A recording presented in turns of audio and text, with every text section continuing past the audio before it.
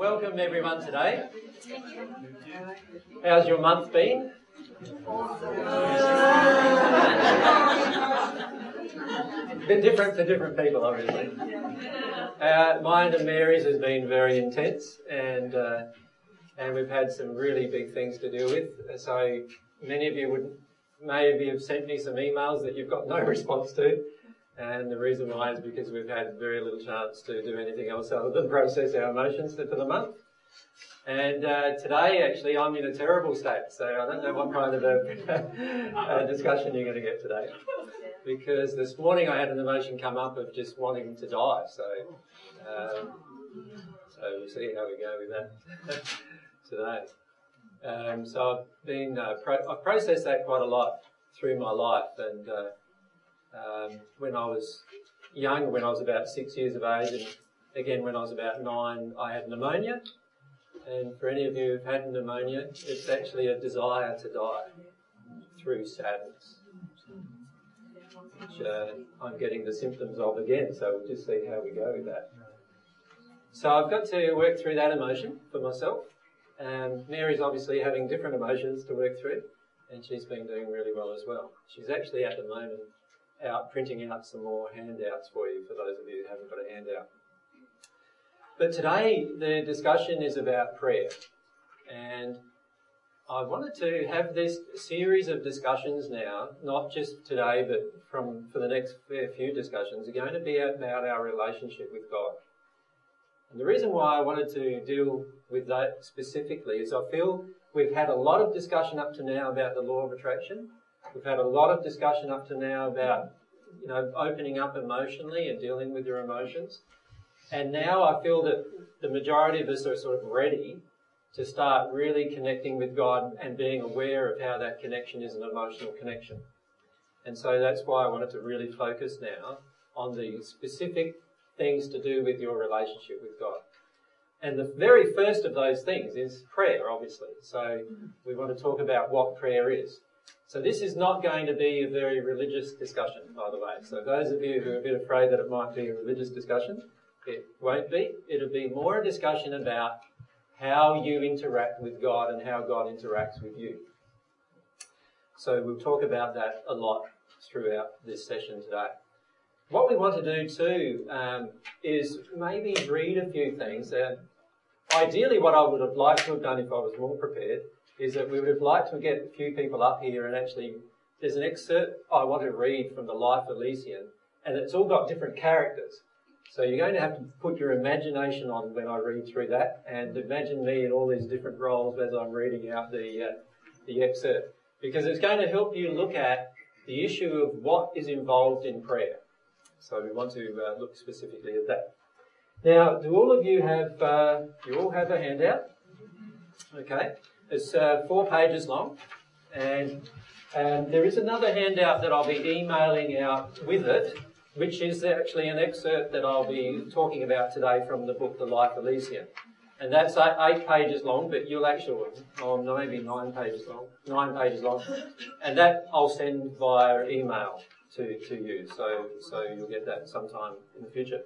How many of, tomorrow, of course, there's a mediumship session tomorrow, so for those of you who are coming along to that, we'll be looking at the mediumship issue, the second session of the mediumship stuff tomorrow, not today.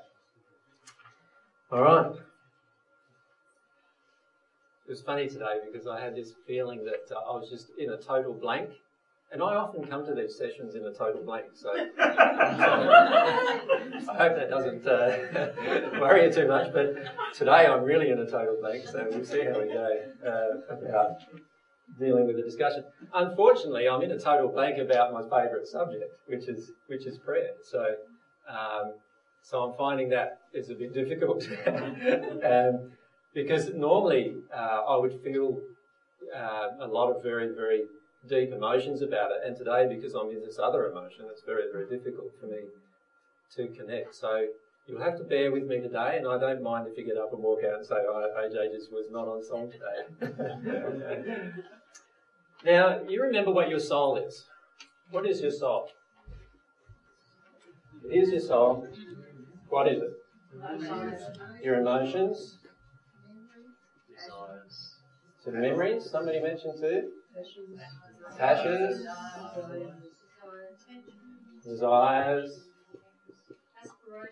Intentions. Experiences, aspirations, somebody mentioned. And so forth, right? So there's our soul. That's a soul is the real you. So, the mind is not the real you. Your brain is not the real you. The soul is the real you. This is something that we've said over and over and over again. Those who don't have a handout, would you like to just put your hand up so that Mary can just hand them out to you? So, this is the real you. The real you needs to connect to the real God. So what is God? God is a soul as well. You could say God is the great oversoul, if you like. Remember, we always say that God has divine love and divine truth are the primary characteristics of the soul. And that probably was ringing a little bit. So that's something we need to bear in mind. But God's soul has attributes and qualities. Very, very similar, in fact, attributes and qualities to our own soul, but far more infinite in capacity. The reason why was because our soul was created in God's image. So the qualities and attributes that exist in our soul exist in God's soul, but to a far more powerful degree. And in fact, to an infinite degree. So there's God's soul, there's our soul. How do those two souls talk? Well, the only way they're going to be able to talk is soul to soul. Now, if our soul is our emotions, our passions, our desires, our intentions and so forth, then wouldn't it make sense then that the way we talk to God is through those things? Can you see that? The way we actually speak with God is through those things. It's not actually the words that we speak. It's not actually the thoughts that we have. But it's actually the emotions and the feelings that are within us that we direct to God, that God hears. So if we use the term hearing in terms of God's hearing our prayer, and hearing in the sense of our hearing God's response, the hearing will all occur at the soul level. Does that make sense to everyone? All prayer is a soul-to-soul connection. A soul-to-soul connection, your soul connecting with God's soul.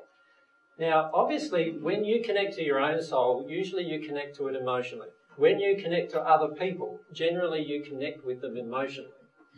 So it's the same with your connection with God. It's to do with your emotional connection, your passion connection, your desire connection, your intentions and all those things. All of those things are your connection with God. So obviously, if I don't develop myself emotionally, if I don't develop my desires and passions, obviously I'm going to have a lower capacity to connect to God than if I develop all of those things. And that's why all through up till now we've spoken a lot about emotions and a lot about passion, a lot about desire, because these are the ways in which we connect to God. So our soul, having a longing for God, connects God with our soul through this thing that I've used, the term Holy Spirit. Now, this is not some religious type of connotation. It's an actual physical energy force that God uses from God's soul to our soul. And it's like a pipeline through which communication occurs. And in specifically, this Holy Spirit is the pipeline, if you like, or the conduit for divine love to flow between the two souls. So remember, we've spoken about that before in some of the other sessions that we've had. So the Holy Spirit, and the reason why it's called the Holy Spirit by celestial spirits is because it's the one Spirit of God, or the one attribute of God, that is specifically for the transmission of divine love from God's soul into your soul. Now, God can also transmit other emotions and feelings and energies into your soul through other methods. God has a creative energy, for example. Your life breath or your life force is a part of that creative energy. That's an energy that God gives to all living things. But that's not what I'm talking about here. This is a specific energy, the Holy Spirit. You could think of it as the greatest energy God has in terms of influencing your soul.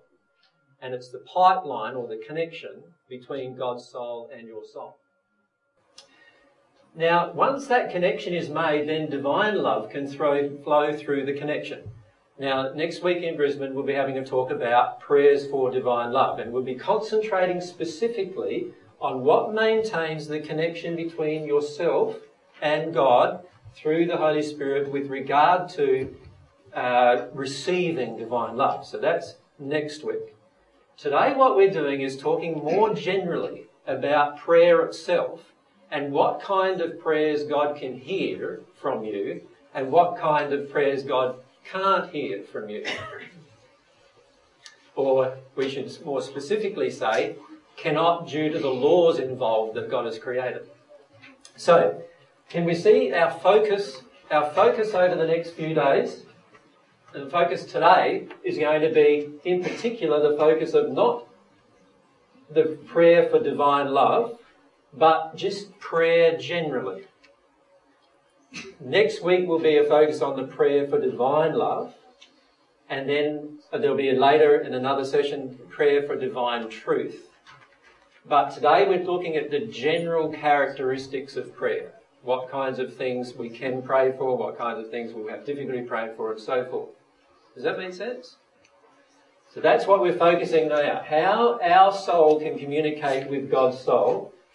And we'll also talk about how God's soul responds. Now, firstly, I would like to mention what the effect of prayer is. The effect of prayer is that it opens up pathways in your soul. If you could think of your soul as a body for a moment. So you know how we've talked about you having a physical body and you have a spirit body and you have a soul? If you could think of your soul as another body, so like you have got a spirit body, a physical body, a spirit body, and a soul body, let's call it. All right? And if you can just picture that for a moment, that there's this third body that we haven't talked about as the soul being that body. In the spirit body, you know, that energy flows through it, doesn't it? And that's where you have your chakras. You've all heard of the term chakras, where you have energy meridians passing through your body. And these energy points are where energy flows through you. So you can think of emotions as energy in motion. So there's these feelings, if you like, that pass through you in your spirit form. Well, there's also feelings that pass through you. All these feelings come from your soul, and they pass through your soul. And if you can think of your soul as this great ball of energy through which emotion, and all energy in the soul is emotion, if you can think of all of this emotion flowing constantly in the soul, you can picture it in your mind like one of those, is it Van de Graaff balls, you know, where there's all this electrical energy flying off a ball. And that's your soul, that powerhouse of emotion, if you like, which is actually energy flowing out to the universe. When you begin to pray, there's a part of that soul that actually begins to open up. So this is when we're talking about true prayer, that it actually opens up a portion of your soul. There's a physical part of your soul that begins to open up. And it's the part that opens up that's allowing you to receive. Allowing you to receive things from, in this particular case, from God, but from also all parts of God's universe. Prayer is the key, if you like, to opening up this part of your soul. So you know how most of the time when we think of prayer, you think of some religious sort of connotation of what prayer is.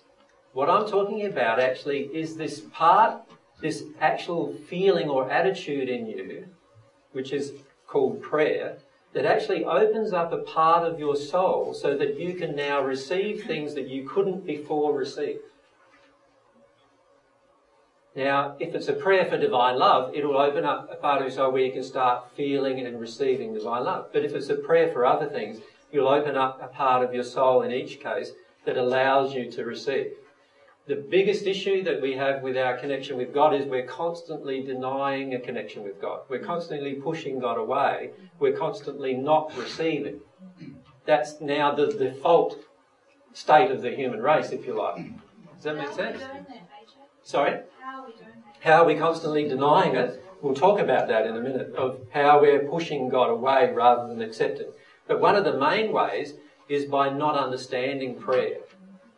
You see, most of the time, if we talk about a religious connotation of prayer, most of the time it's thought of as a series of words that I read out, isn't it? So, our Father in heaven might be one of those series of words. If we're another religion, there'll be another series of words that we read out, which is a prayer to God. But whatever the prayer is, a lot of times the way we view it is it's all coming from our intellect, really. How many times is our emotion involved in that process? So if you can remember what it was like when, say, some of you who went to church, how many times did your emotion get touched when you said the prayer, compared to how many times you said the prayer without emotion? Can you see how most of the time it's just a word coming out of our mouth, or even a thought coming out of our brain, but in fact the soul is not touched. Can you see that? And if the soul isn't touched, then it's not a prayer. And that's the thing we need to understand. God is not hearing things from our mind. God is hearing things from our soul. Totally different place. Totally different space. So, is the role of like a deep crisis on that hand gives us an avenue to access a bit more emotion? Yeah, that is one reason why deep crises always trigger connections with God generally. It's because when we're in a deep crisis, the soul is in these deep, really strong emotions and is often overwhelmed with powerful emotions. And because it's a crisis that we have no solution for generally, we then generate a longing for God to assist us in the crises, and that's what causes a connection in those particular states. So that's one reason why in a crisis we feel a connection with God when we may not feel a connection with God at other times. The whole object of prayer in the end, though, is to have a connection with God 24/7. So that's the whole object. We don't want to just connect with God in a crisis and then the rest of the time feel quite disconnected from God. What we want in the end is to have a direct relationship with God that's a constant relationship. Now, if you could think of it as a child would think of this. In the first century, when I began praying, I was only very, very young. So I was around 2 years of age when I started to feel God. And I used to talk to God all the time. Like, I viewed God as my daddy. And I used to often call God daddy or mummy. And I used to refer to God in that way because it felt like a very personal thing between me and God. And I also viewed God as my friend. So if you imagine you had a friend with you 24/7, this friend loves you constantly. This friend is always interested in your welfare. This friend can also inform you about every single question that you have about anything in the universe that he created. If you could establish a constant communication link with that friend, wouldn't that be such a benefit to your life? Right? So you'd be able to find out, oh, I've got this ache in my body, what's that about? And you'd be talking away. And what used to happen for myself is I would be talking away out loud all the time until my father, Joseph, got quite upset with me about that. And they thought I was somehow going crazy, and so I stopped talking out loud and started doing it just in my feelings and emotions. But before then, I used to speak out loud constantly.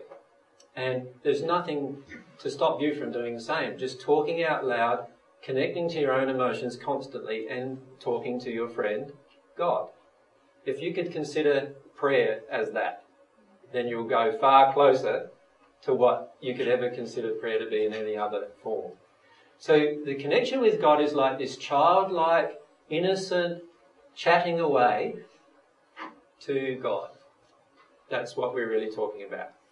But the chatting has to be coming from the emotion.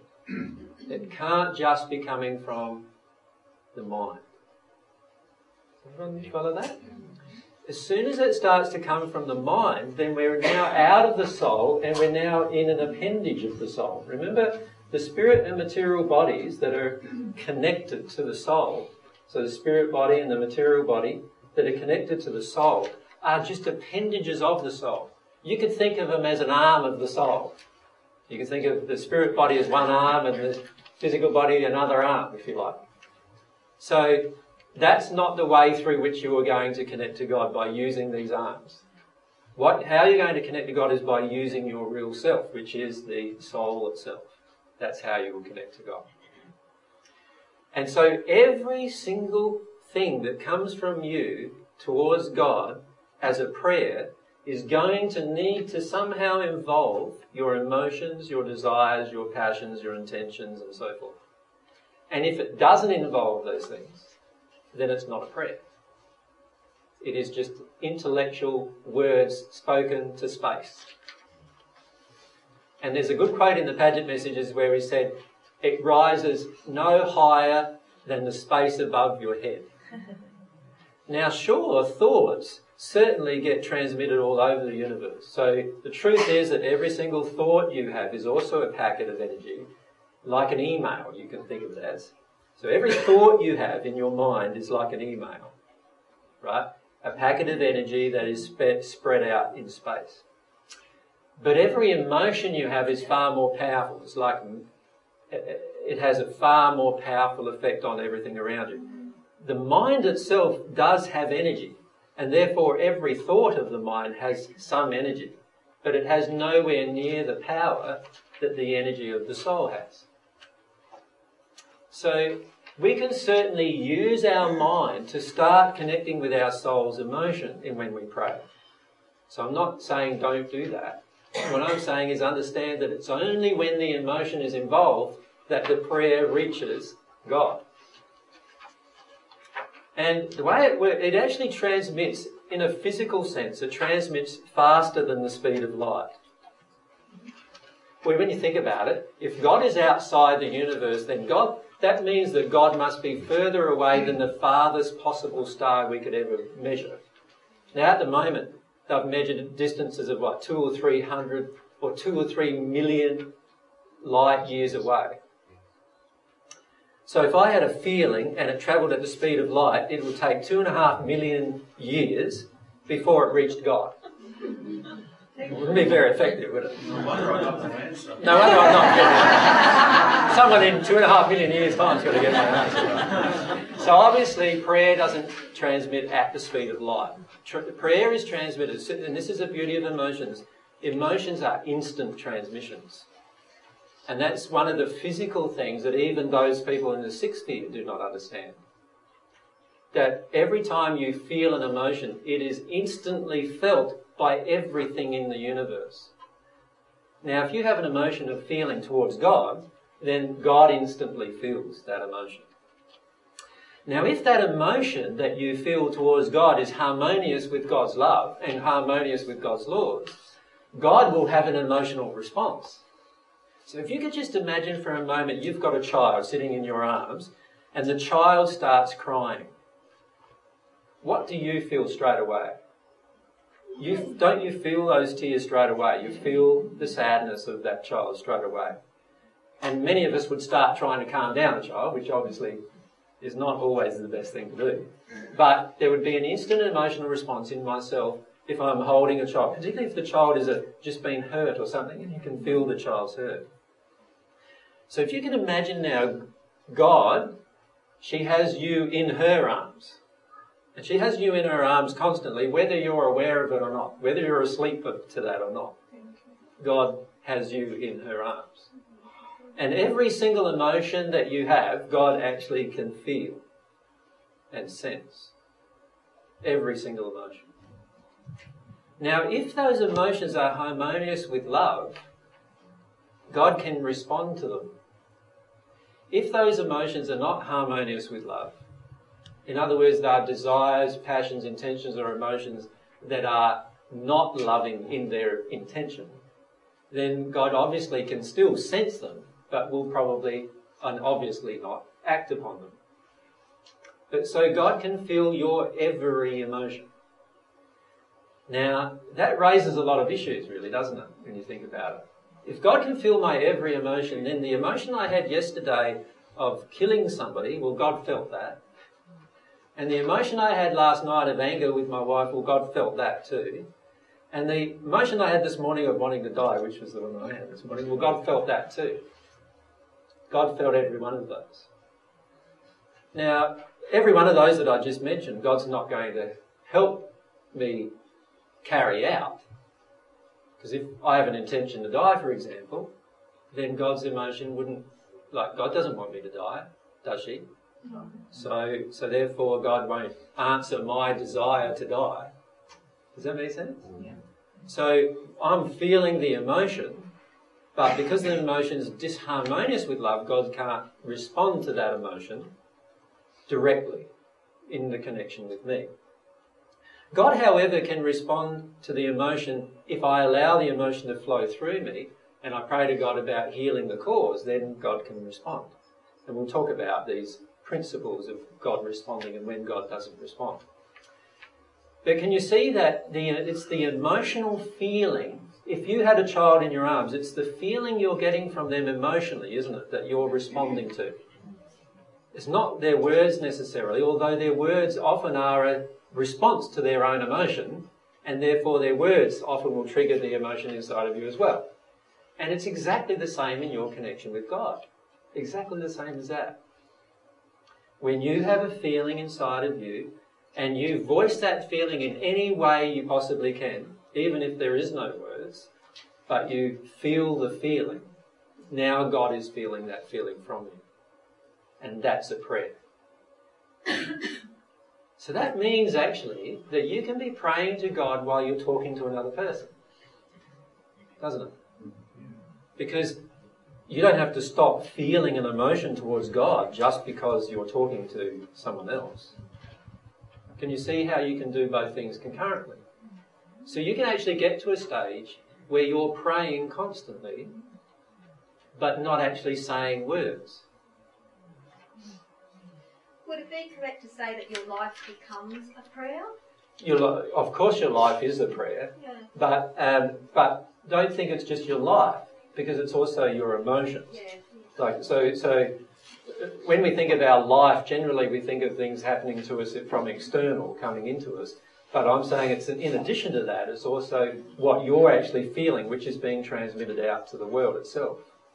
So for many of you, you have a life that doesn't represent how you truly feel inside of you. Does it? Like, how many of us really want to be in the job that we're in? So when you're in that job, doing that job, are you feeling great about doing the job? Probably not. But God can feel that emotion from you, even though no one else around you might be able to sense that emotion from you. God senses all of your emotions as you have them. How can He survive? How can God survive? Well, God is so infinite in love that every single one of your emotions, even if they are in the depths of despair, and a lot of humanity is in the depths of despair at the emotional level, that emotion God feels but does not feel resonant with. Do you see the difference between being resonant with an emotion? Now, let me illustrate. This soul, you can think of it like a tuning fork, if you like, that's vibrating at a certain frequency. When it has a feeling, it vibrates at a certain frequency. It's just like a soprano singer singing at a certain frequency. Now, there might be certain items in the room that vibrate at that same frequency and they resonate with that soprano singer. And it's the same with your soul. Your soul is vibrating constantly at a certain frequency, and that is the sum total of your soul condition. And every single person around you will sense the bits of the frequency that also their soul vibrates at. And this is what causes a lot of attractions. Does that make sense? From a physical level. So here, my soul is vibrating at this certain frequency because of all the different emotions that I have in me at this moment. Your soul is vibrating at a different frequency with all the different emotions you have in you at a certain moment. But there are certain emotions that are the same in characteristics between the two of us, and we will feel resonant with each other. We will feel attracted to each other on those particular emotions.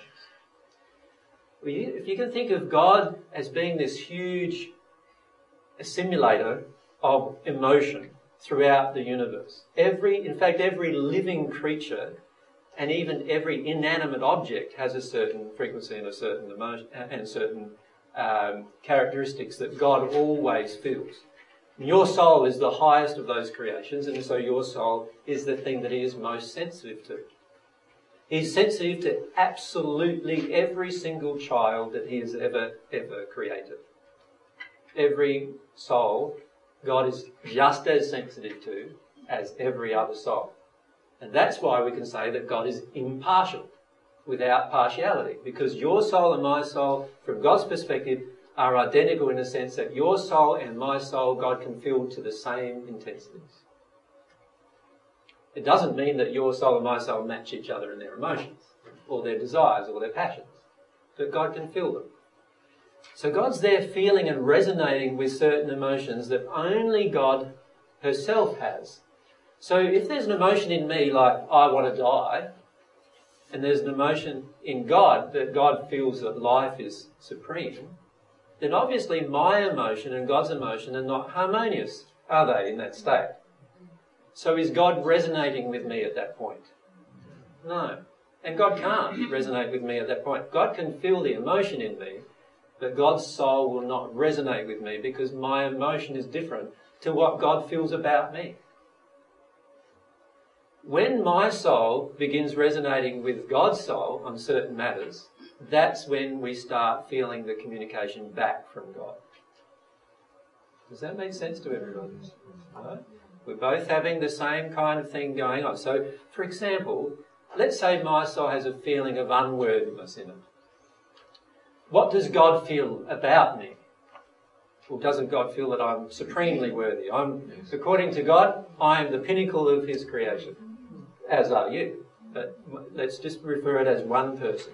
So if I'm feeling unworthy, God's feeling unworthy. Is my soul resonating with God's soul now? No.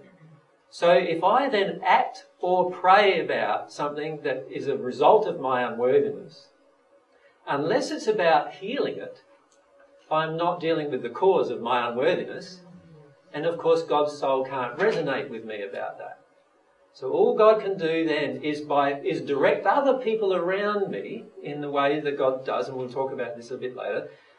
God can direct other people around me to influence me, to help me see that actually I'm worthy.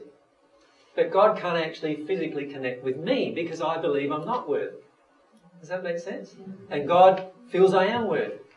So God is feeling my emotion, but not resonating with my emotion because my emotion doesn't agree with her emotion.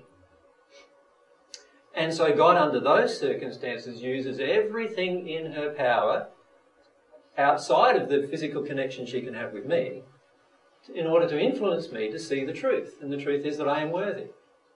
So there'll be all sorts of events, law of attraction events, law of cause and effect events, law of conversation events and so forth, all that will occur to try and trigger me emotionally.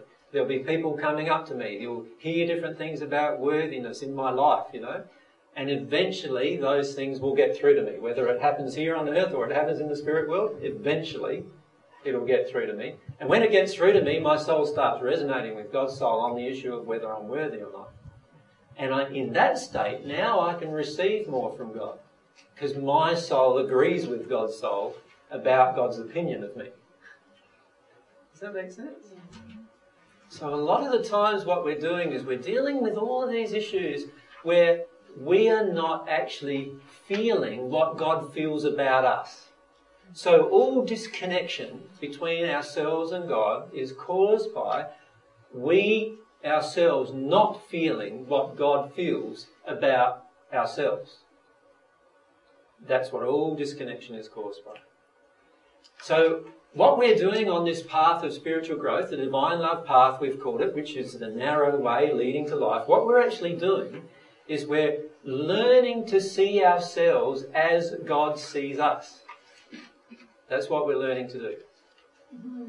And prayer is the major mechanism by which that will occur. Prayer is the only, in fact, mechanism by which your soul can receive divine love. So therefore, it's the only mechanism by which our changes can be made. Now, I'm not saying, though, that if God's soul doesn't resonate with our soul, that we're useless or hopeless, because we're not. Because God is constantly trying to connect with every one of his children through other means if they personally don't want to connect to God themselves. Does that make sense? So God is trying, even if you do not want a connection with God, God is trying as best she can with all of the laws involved and with your attitude and condition, your soul condition inside of your heart. God is doing exactly the best that she can already do to make this connection occur at some point in the future. All that has to happen at some point is for me to come to recognise that. And so quite often it's referred to in spiritual circles that we come to a process of awakening. And that's really, we could use that term if we want. We're awakening to the fact that actually it's only me that's keeping myself away from God. God is not distant from you. God is right with you right now. It's just that you can't always feel God with you right now. And that's the issue we face. The reason why we don't feel God is with us right now, if that's what we feel, is because we are not connecting to God in the sense of resonating with God about God's opinion of you. In other words, your own opinion of you is in disharmony with God's opinion of you. When your own opinion of you becomes, and when I use the term opinion, I'm talking about your emotional state, not just your intellectual state, your true emotional state, has the same opinion as God's opinion of you, now you will resonate with God. And in fact, at that point, when God's opinion of you and your opinion of you match each other perfectly, you also become at one with God. That is one of the characteristics of being at one with God. So everything before then is just learning to see what we are in terms of separating from God. And prayer is the key to finding out all of that. And particularly the prayer for divine love is the key. Because if I'm not receiving divine love, it's because I am out of resonance. I am not in harmony with something if I'm not receiving it. And I've got to allow myself, if I want to connect to God perfectly, I've got to at some point allow myself to actually notice that that's occurring and do something about it myself, because that's my free will. So at this stage, does everyone understand how God connects to us and how you connect to God? If you can just picture it emotionally rather than metaphysically. So the way I feel about it is like I'm the child and God's the parent, and every single emotion I feel, whether I'm crying or laughing or whatever I'm feeling, I'm reflecting those emotions to God. Some of those emotions are going to be resonant with God's emotions about me, and so we'll have a connection. Other ones of those emotions are not going to be the same as the emotions that God has about me, and so there'll be a disconnection. But I can communicate all the time those emotions, can't I? Firstly, if I do that for myself, then I'll be connected to myself all the time, which is really, really great. That's one of the first things we need to do with regard to our connection with God. But then I will also notice when I'm not getting a response. And when I'm not getting a response, I'll know, my opinion's not the same as God's opinion of me. The way I feel about myself isn't in harmony with what God's feeling about me on this particular subject, whatever that subject may be. So I'll know straight away that I'm in error. Can you see that? And if I know straight away I'm in error, then I know what I need to fix, what I need to do, what I need to feel and work my way through in order to reconnect back with God again. So at this point, what we want to do is make sure that all of us understand that prayer is not an intellectual concept. Prayer isn't also some faith thing. Prayer is actually a physical connection between yourself and God through your soul, which is through your emotional condition, your soul condition. That's what prayer is. And it's a reality. And you can even start experimenting with it even if you don't believe in God. You can actually experiment with prayer and let yourself work through different issues with it. For example, you can say to God, well, I don't believe you exist, but if you exist, I don't believe you love either, actually, come to think of it, but if you do love, and if you exist, could you start showing me how to connect with your love? That could be just a prayer that we make. If we don't believe in God and we don't believe in love. And you'll find over the coming weeks, things will change around you and you'll start getting direction about those matters. Right? And this will happen to any single person, whether they believe in God or not. It will start happening to them. And eventually they will start having certain things happen. Because remember, it's the prayer that opens your soul. Remember I said it's prayer that is the mechanism. You can think of it like your soul as a bud, like a rose bud. And when you pray, you start, the rose bud's really starting to open. Right? And when things start to open, that's when you can start receiving. Can you see that? There's a common illustration where, if you hold your hands like that, right, are you ever going to receive anything? You're not ever going to be able to unless you open your hand to grab it, isn't it? And it's very much the same with your soul. Prayer is the mechanism by which you open your soul. It's very important we all understand that. And that's why prayer is so important. Because it's the mechanism by which our soul opens to be able to receive. So bearing that in mind, you notice, so basically now I've covered this section, what true prayer does. So prayer is this emotional response to God, and it opens our soul to receive. It's a very, very powerful part. We've also talked about how God hears prayer, but there's a few things I'd like to mention about that. The way God designed our soul, and this is reflected in our chakras, by the way, in our spirit body. The way God designed our soul is that we have two facets of emotions. One facet of the emotions are the emotions we're about to have. And the other facet of our soul is the emotions we are currently experiencing. Can you see the difference between those two?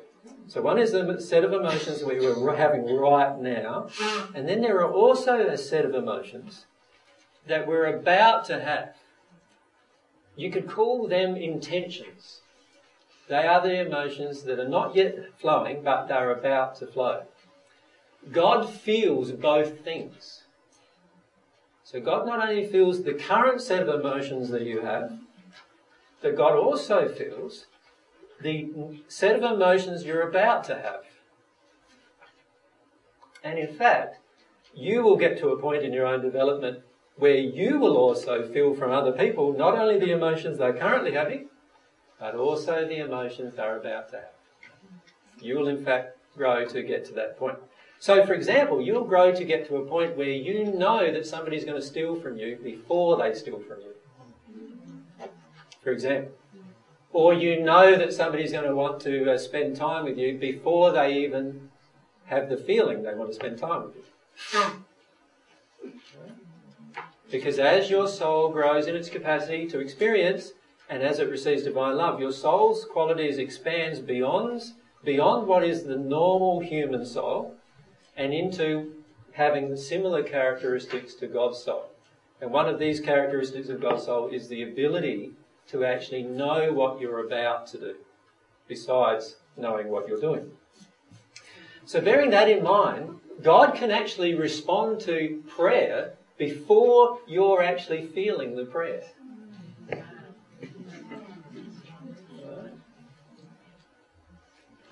So that's fairly powerful, isn't it, when you think about that? This is why many times there is lots and lots of spirits surrounding a person before a person makes a move or a shift emotionally. Because actually God is already responding to the fact that God knows that the person is going to make that shift. Jen? Page 8. Are the words important in the prayer? Because sometimes I'm trying to get the right words going, and then all of a sudden I think, oh, you understand what I'm talking about anyway, don't you? And Words. what is it do I need? Words are important not for God, but they are important for you. The reason why they're important for you is because when you start speaking words most of the time, particularly, and this is before you reach the at-one-ment condition. So I'm talking about this time from, the first sphere, if you like, of your own progression to the seventh sphere of your progression. During this phase of your progression, words can be quite important. The reason why they can be quite important, not for God, but for you, is that often certain words trigger certain emotions within you, whereas other words don't. Certain situations trigger emotions in you, and when you speak the situation or speak the words, often the emotion then rises. So the beauty of words is they can help you, particularly in that phase before you're at one with God, to actually open up your soul so that you can feel the emotion that's actually there, and it's the emotion that is felt that God is hearing, if you like, if I use the term hearing. God's hearing the emotion. But God also, one of the key things that God wants you to do is for you to feel your own emotion before God responds to it. So the truth is that God will generally not respond to an emotion within you that is just locked up and not felt by you. This is why God waits until you feel the emotion. Even though God knows that emotion is locked in you, God waits until you feel that emotion before God responds. Does that make sense to everyone? There's a reason why that is the case, or there's quite a lot of reasons actually why that is the case. One of the primary reasons is if you're not aware of the issue within yourself, then how can you even receive something you're not aware of? Does that make sense? You firstly need an emotional awareness within yourself before you can receive something that is of the same resonance, if you like. So, for example, many of you may have spent, when you were falling in love with someone, you might have spent quite a lot of time with them, you feel this draw to them, and if someone tells you, oh, you're in love with them, no, I'm not. I don't feel like I'm in love with them, right? But you still feel this draw and you feel this draw towards them. And then one time you'll just sit down or maybe, and the penny will just drop. Wow, I am in love with them. Right? Up until that point, you really can't receive love from that other person. Right? In that I'm talking about now in a romantic sense. Because you have not the awareness within yourself that you even desired it. So even though other people could see you were desiring it, it was not until you were desiring it that you could feel your desire for it that actually things could flow properly. And this is very much the same with all of our interactions with other people, but also with God. God is constantly waiting for us to get to a state where we're aware of what we want. So we can't just do this thing that many people do, and that is, you know what I want, God, so please can I have that, whatever that is. Right? Can I just say a bit more about that? Because if we do that, what are we doing? We're basically skipping over the fact that of our own awareness or our own unawareness. And God doesn't want us to do that. God wants us to be completely aware of everything that we desire, of everything we want, of everything we need. God wants us to be aware. Then God helps. Now, God does a lot of things to get us to that point of awareness. So the perfect prayer would actually be to be 100% humble all the time. Yes, when we're 100% humble all the time, what's happening is we're feeling our emotions all the time. So as we're feeling our emotions all the time, we are constantly praying. Now, some of those emotions before we become at one with God will be out of harmony with God, so they won't resonate with God, and we'll feel that. So we'll know that that emotion's out of harmony with God. But it's still a prayer. But it's still a prayer, but we know that it's out of harmony with God because there's no response from God. So we know straight away that we're out of harmony and we know what to do, not to work on. And that's the beauty of being humble all the time, is when you're humble all the time, all these emotions are passing through all the time. Some of them are going to be out of harmony with love, Some of them are going to be in harmony with love. The ones out of harmony with love will not feel the resonance from God. And then you'll know, oh, that's out of harmony with love. And then you can do something about it. You can pray about that emotion, for example, and do all of those kind of things. But we're not really 100% humble until we're actually at one with God either. Because up until that point, we're still not really feeling all of our emotions. So if I'm praying that I want what God wants for me, that's a cop-out too? That's a cop-out, yes. Yeah, what does God want for you? What you want for yourself in harmony with love. So what do you want for yourself? See, a lot of times our prayers avoid ourselves. We're constantly trying to avoid ourselves. Now, does God ever want you to avoid yourself? No, never. God never wants you to avoid what's inside of yourself. So any prayer that's about avoiding what's inside of myself, God cannot respond to. He can hear it in the sense he feels your emotion. And he goes, oh yeah, that's the emotion of him wanting to avoid again. What can I do about that? Well, not much aside from show him some truths about some other things about what he's avoiding and wait till he decides that he shouldn't avoid it anymore. That's all God can do in that circumstance. He can't physically tell you because you're in the space of not wanting to hear the truth, and that is that God actually wants you to know what you want. So it's very important. So can you see how God hears prayer? That section about God hears prayer, does that make sense to you? What's going on with hearing prayer from God? So if we understand that God is totally feeling and can sense all of your emotions, but God is not responding to all of your emotions, because the only emotions that God can respond to are the emotions that are harmonious with his laws. And his highest law, of course, is love. So they are the emotions he can respond to in a direct sense. So I use that specifically. Please keep that in mind. In a direct sense. Because God can respond to all of the other emotions in an indirect sense. The way he responds to an indirect sense is, oh yes, I feel Sven has that emotion where he wants to avoid his own will, right? So what can I do to help Sven? Imagine, if you can just imagine yourself, what would you do to help Sven when Sven's not listening to you? Send him an email. Wouldn't you go to that person and say, oh, that person knows about that law. I'll get that person to meet up with Sven sometime. And then I'll get that person to meet up with Sven sometime. And eventually Sven will get the message. Does that make sense? And so that's exactly what God does with us in each case. So God is constantly answering our prayers, but not directly, often indirectly, because God can't answer them directly because of our own condition. Right? So don't feel that God doesn't answer your prayers even if you're not hearing a direct response, because God is actually knowing what you need. And so, for example, in that question that you asked, God's not going to say, no worries, here's my will for you. Go and do this, and go and do that, and go and do this for me, and then come back. God's not going to do that, right? But guys, so that your prayer can't be answered, because God is never going to do that. But something God can do is help you see that actually at some point in the future you need to work what your own will is and bring that will in harmony with the laws of love, and then you'll have a connection with God, and now God can talk to you about that. Does that make sense to everyone, what's going on? And this is something we need to come to understand about prayer. These are all parts about prayer. Now, I was going to read, it's 8 pages, it's 9 pages, I don't know. There's a very, very good excerpt in the Life Elysian, on page 228 it begins.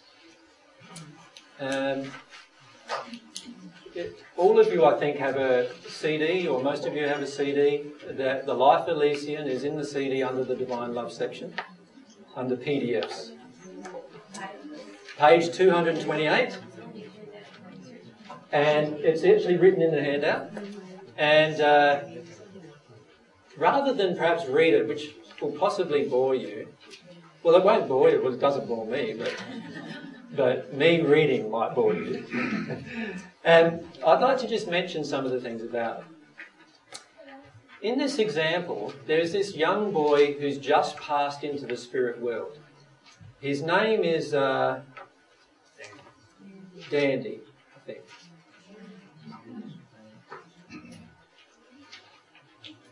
Yeah, and Dandy lived on Earth in a situation where he had no parents to look after him. He was a street orphan. So when he was living on Earth, he lived on the street, and the way that he would earn money was that he would have these little packets of matches that he'd sell to passers-by, and that's how he would raise enough funds to buy enough food. There were many days where Dandy went without food.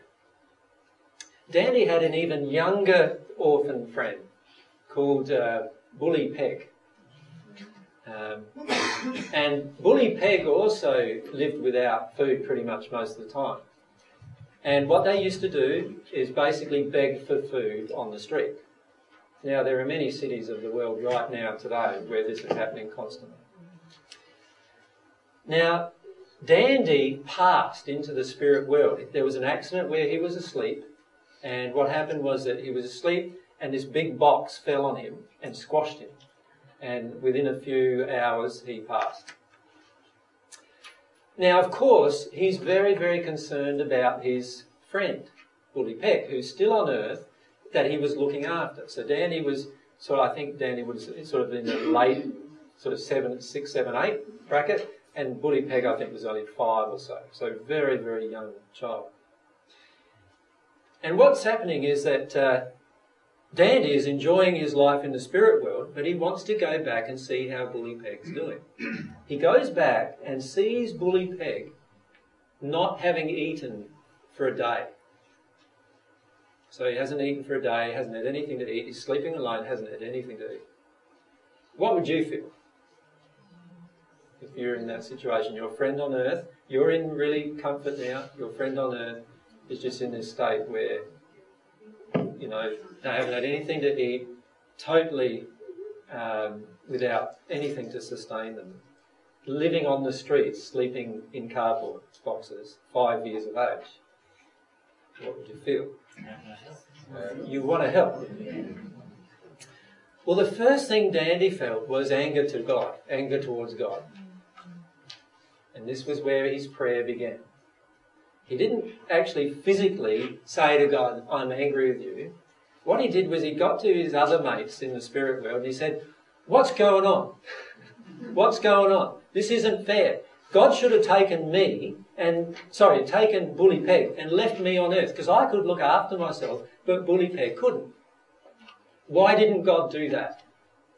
Fair enough question, right? That's the way he viewed it. Now, he went to another person called Afra who'd been in the spirit world for a while, and Afra couldn't answer the question because Afra didn't know why God had seemingly chosen Dandy and left Bully Peg there without any sustenance.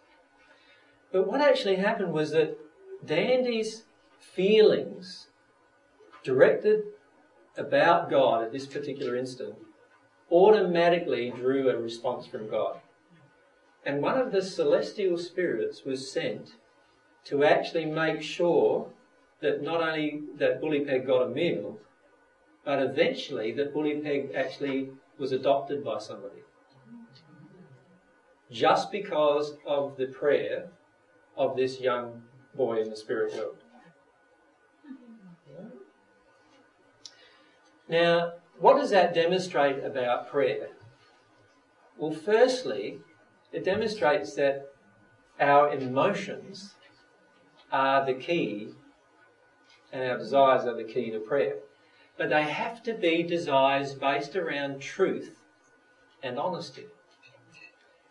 So if Danny just looked at Bully Peg and said, oh yeah, no worries, that's happening on Earth, there's nothing I can do about it, which is probably something he might have felt because he was a spirit now. Nothing I can do about it, I've just got to accept it. Right? He didn't have those emotions. The emotions that he actually had was, I am angry with God about this. This isn't fair. Right? So let's look at that with your relationship with God.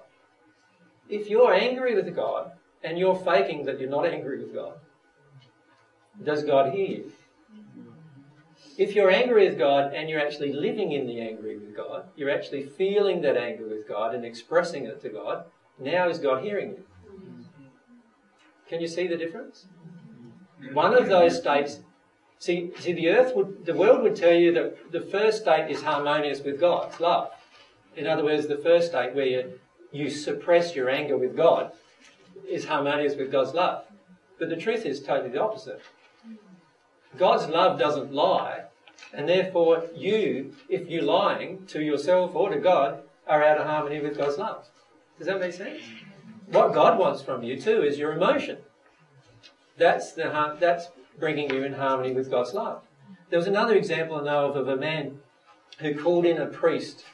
There was a man dying of cancer, and he knew he was going to die very soon, and he went through, obviously as many people do, go through this process of, looking for cures and so forth. And when all that exhausts itself, usually we skip into a place where we're quite upset and angry.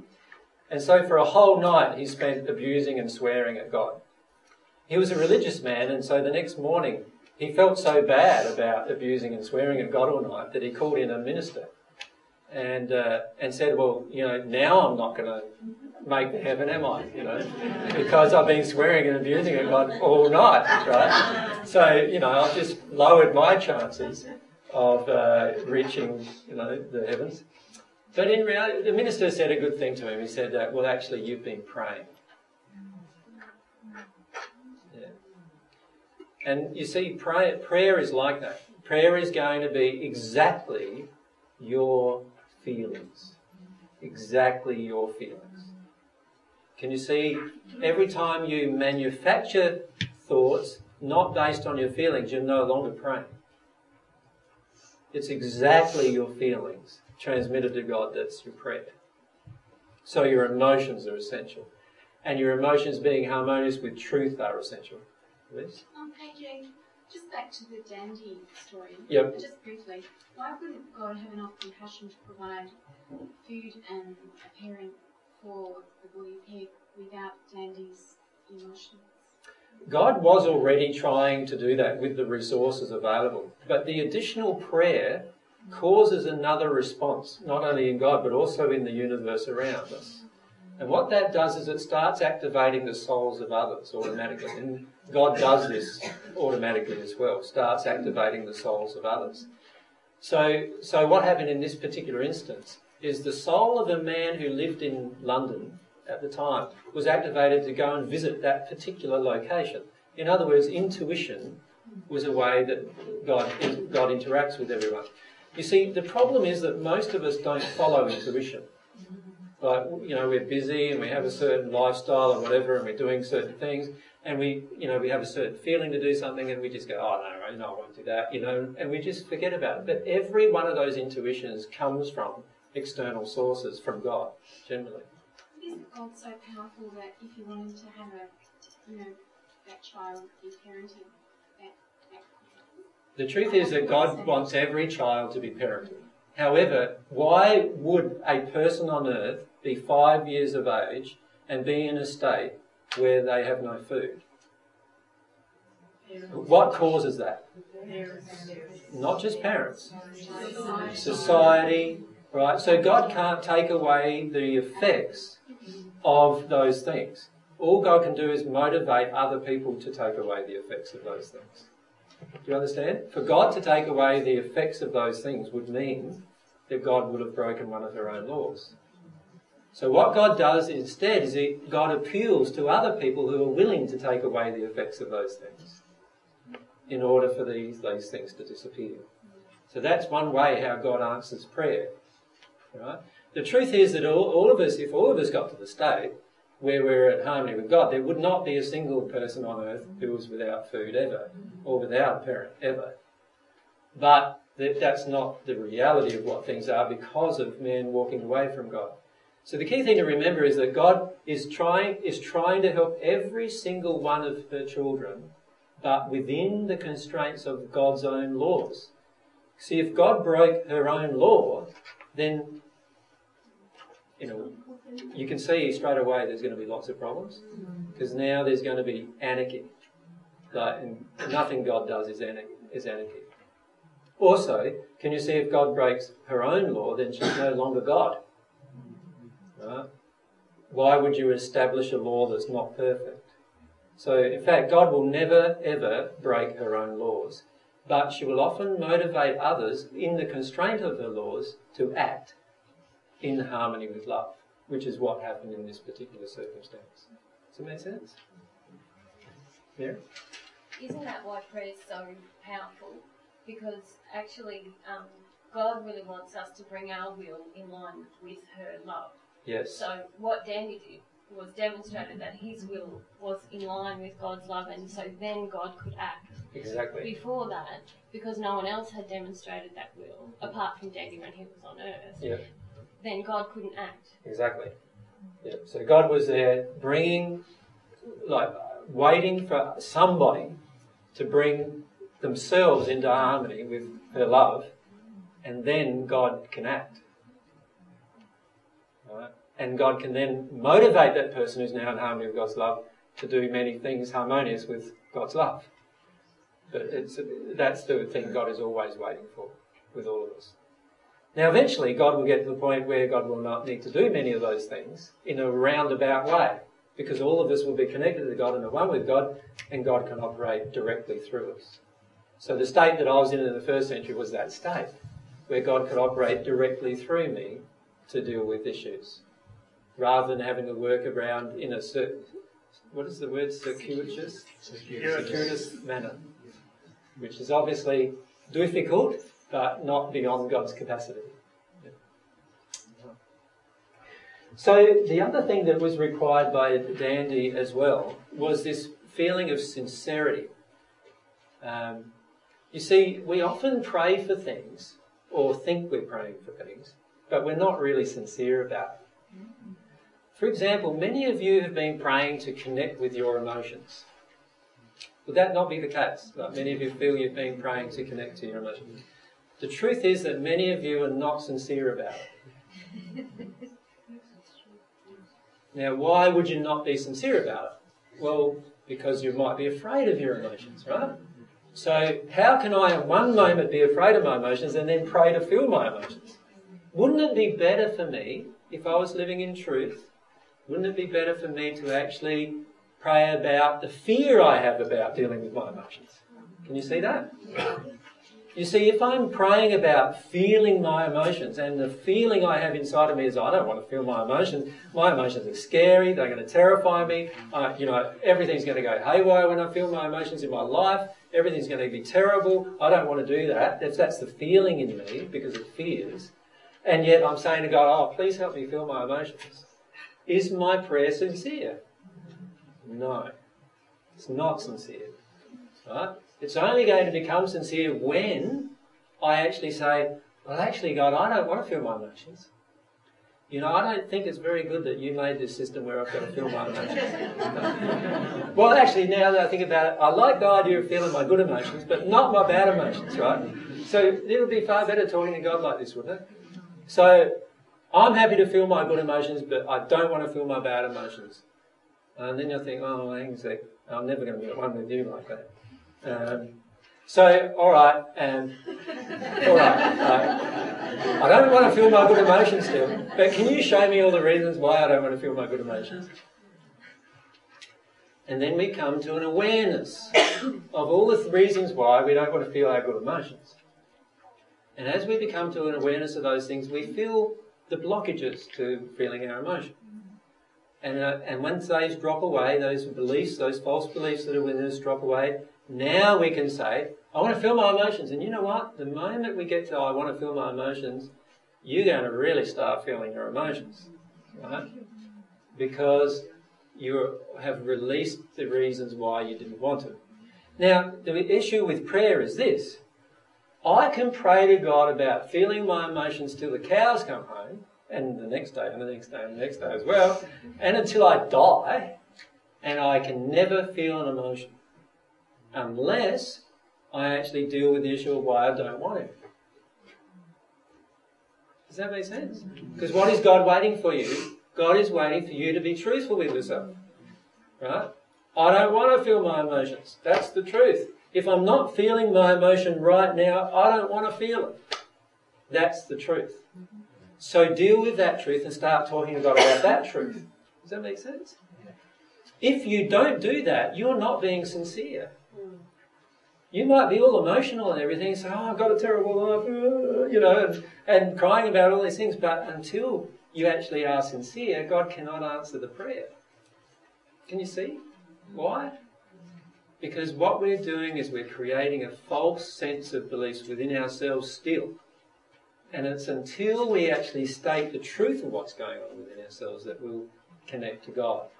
That's when we connect to God, when we're in that state of truth and sincerity.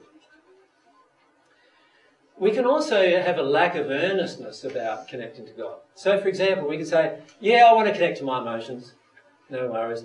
And then today I do all of these different things. I busy up my life. And the next day I busy up my life. And a week's gone past and I have another prayer to go, oh, yeah, I think I want to do it with my emotions. And then, we have this and that happen in our lives. Now, does that sound very earnest to you? What do you think it's going to sound earnest to God? Right?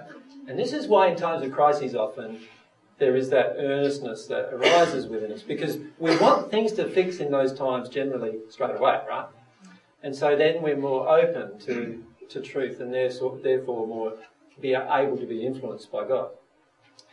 But if we continue to think that we can have a lukewarm attitude to dealing with things, we are way out of harmony with love. Because love ain't lukewarm. No? Love is passionate, hot thing, right? No? It doesn't wait for you. It doesn't wait for anything, love doesn't. Love is an instant desire. Does that make sense? Is earnestness the same as impatience? No. Impatience is actually driven by an emotion of anger, whereas earnestness is having a really sincere, earnest desire to make something happen, putting your whole into it. Right? So totally different qualities, yeah. So we're not impatient for God, but we're earnest for God. Well, whatever the prayer is about, we're earnest about. For example, many of you know now that you need to be in harmony with personal truth, and you need to be in harmony with truth to connect to God, right? But many of you have not yet made the shift into telling the truth every single moment and every single time in your life when an issue comes up. So if I pray to God, please, I want more of your love to become at one with you. And right at the same time, I'm making the choice to not be truthful with every interaction around me, can my prayer be answered? Obviously not. So we need to start to see too that every time we have a prayer, if we're really earnest about it, we will start putting things into action ourselves. And that putting things into action will actually cause huge shifts within our own soul, but also cause us to maintain a connection with God. We need to get into that place where we're totally 100% honest and truthful about everything and with everyone in our life. No matter what the result is going to be. So let's say I had in the past stolen money from my employer. He never found out about it. I'm still employed. And this is something that I know right now. This is something that's happened to me right now, let's say. As soon as I made this shift into truth, what would I do? Wouldn't I go to him and say, look, like 5 years ago I stole, $100 out of the till.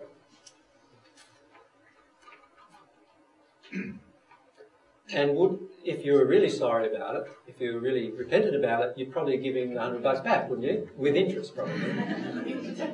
After 5 years, it might be now $200 if you have to give it back.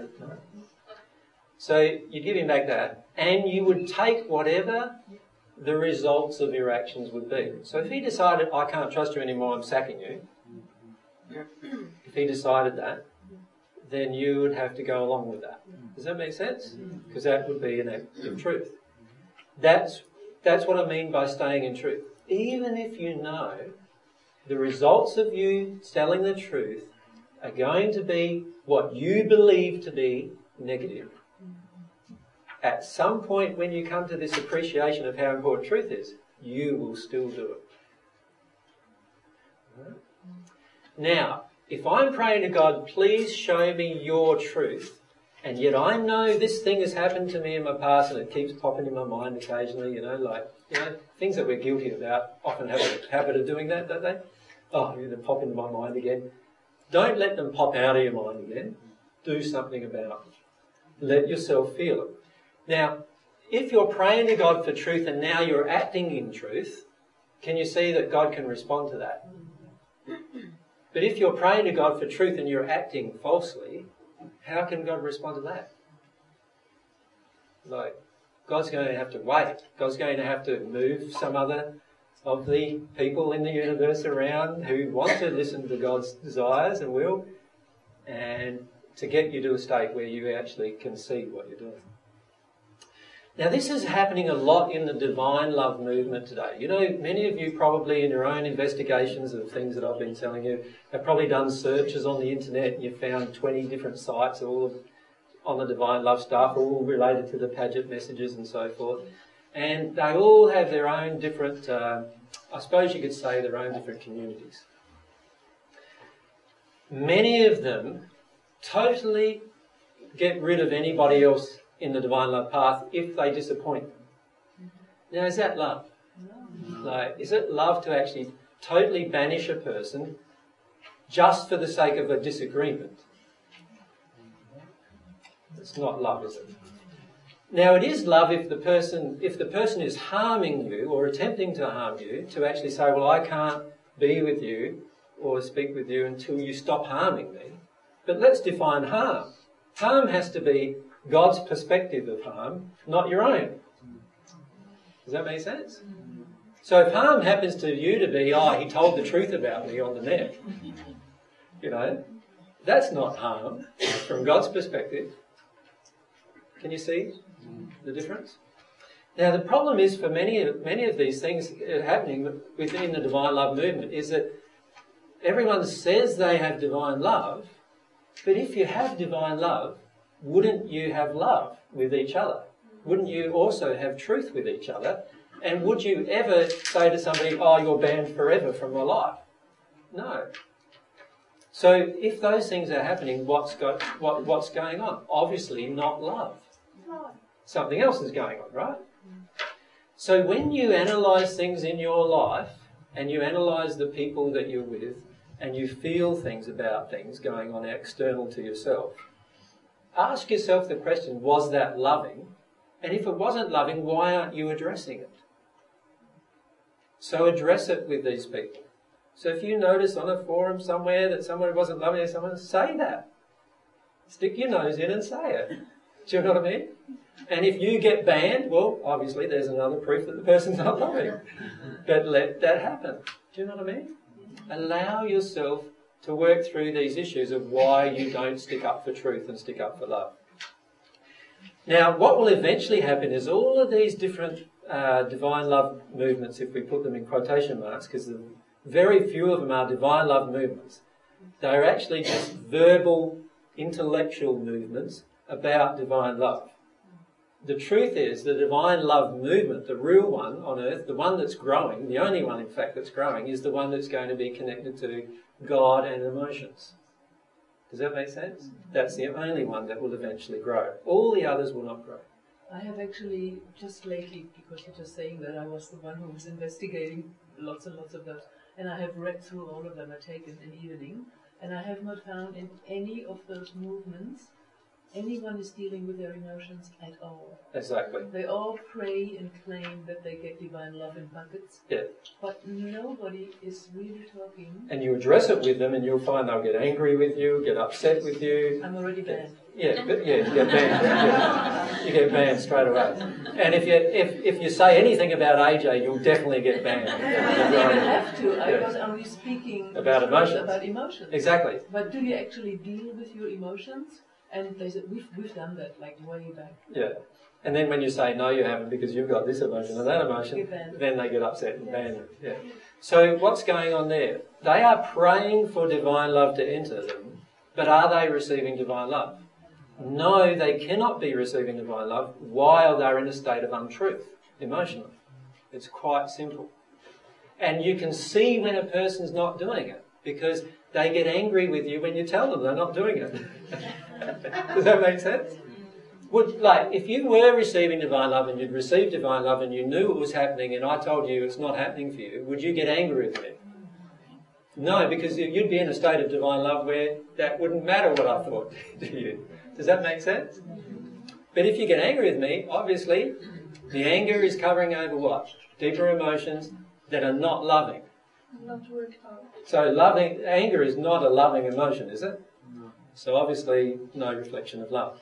So the key thing to bear in mind with all of these things that happens externally even, is if I'm not willing to stay in a state of truth and love myself, and then I'm praying to God to receive love, can I expect to continue to receive love constantly in that state? Obviously not. I can't expect to do that. I have to actually do something inside of myself and shift something inside of myself before I will begin receiving divine love again. The other attitude that Dandy had in this illustration I gave earlier was the attitude of thankfulness. You see, after Dandy saw Bully Peg firstly get a big meal, and then this man who gave Bully Peg a big meal arranged for a family to take care of Bully Peg. When Dandy saw that, if you saw that, how would you feel? You'd just be so overwhelmed, wouldn't you? Like, wow, all I asked for was a meal, and he got a home as well as a meal, right? Wouldn't you just feel that deep, overwhelming thankfulness? And that's another part of our prayers to God. It's so important for us to look at this issue of thankfulness. You see, a lot of times we're not actually thankful. See, many times you see people sitting down for a meal, right? They pray to God, thank you for the meal, and then they argue in the table, right, with the person who made the meal. Now, is that thankful? Obviously not. So deal with that. You need to deal with that emotionally. Oftentimes what happens with us is we receive things without notice. We don't notice what we're receiving. And one thing that God wants us to do is to become very aware of what we have received. Right? And when we're like a child, you will feel a deep awareness of everything you've received that has been good in your life. And you'll feel a deep feeling of thankfulness to God about that. So thankfulness and gratitude is so important in your own progression. Thank God for what God has already done for you. For many of you have this resonant feeling in your hearts that you're learning truth when you come along to these sessions. I know that many of you have spoken to me and said that for the first time in your life you've felt like the truth, and many of you have been searching for truth for years and years and years. Have you thanked God for that? You see? Just because that's all. God rewarded your seeking, but are we thankful for God for that? And often when we're thankful, or we say we're thankful, we don't act thankful. So, for example, if you receive a truth and you know it to be a truth in your heart, but you don't act upon that truth in your life, are you really thankful? What do you think? If you know it's the truth in your heart and you don't act upon the truth in your life, are you thankful for receiving that truth? Obviously not. Can you see? Wouldn't you then need to look at that emotionally? What's going on inside of me emotionally that would cause me to think that I'm thankful? I know it's the truth that I just heard, and yet I haven't acted upon it. What inside of me would cause me to do that? Wouldn't it be part of thankfulness to analyse that, to look at myself with that, and ask myself why I haven't acted upon that truth?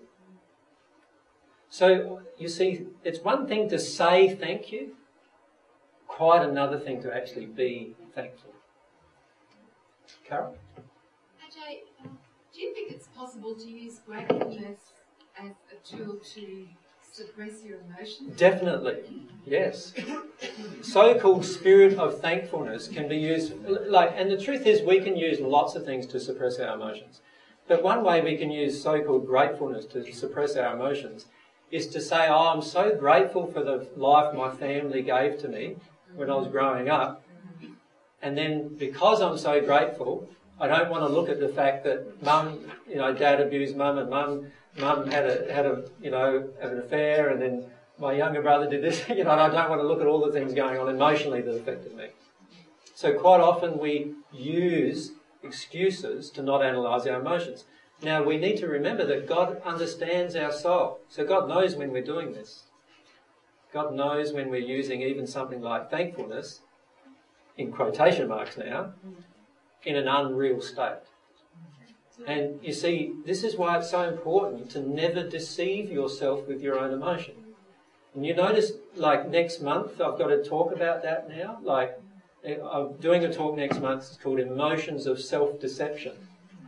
The reason why is because oftentimes we prevent our truthful state of being by having a whole group of emotions of self-deception, many of which look on the outside to be good and loving, but actually on the inside are full of, as I said in the first century, dead men's bones, full of smelly things that we don't want to smell or look at, right? And that's what we often do in our lives now. We often use things that on the outside look good, but on the inside we're actually using them to run away from ourselves. So God sees that. God sees us as we truly are. Many of you who have already begun your emotional work have become quite shocked sometimes at what you've seen within yourself. Have you felt that? When you started to actually look, you think, oh no, what have I been, things even that you thought were quite good about yourself, right? And then you see your motive for doing it, and oh wow, your motive's I needed something from them, or I used them for sex, or I did this for something else, a lot of times there's this bartering system going on inside of us, and we start becoming aware of it. Well, that's part of truthfulness with God. You see, God wants you to become truthful with yourself and with God about those things.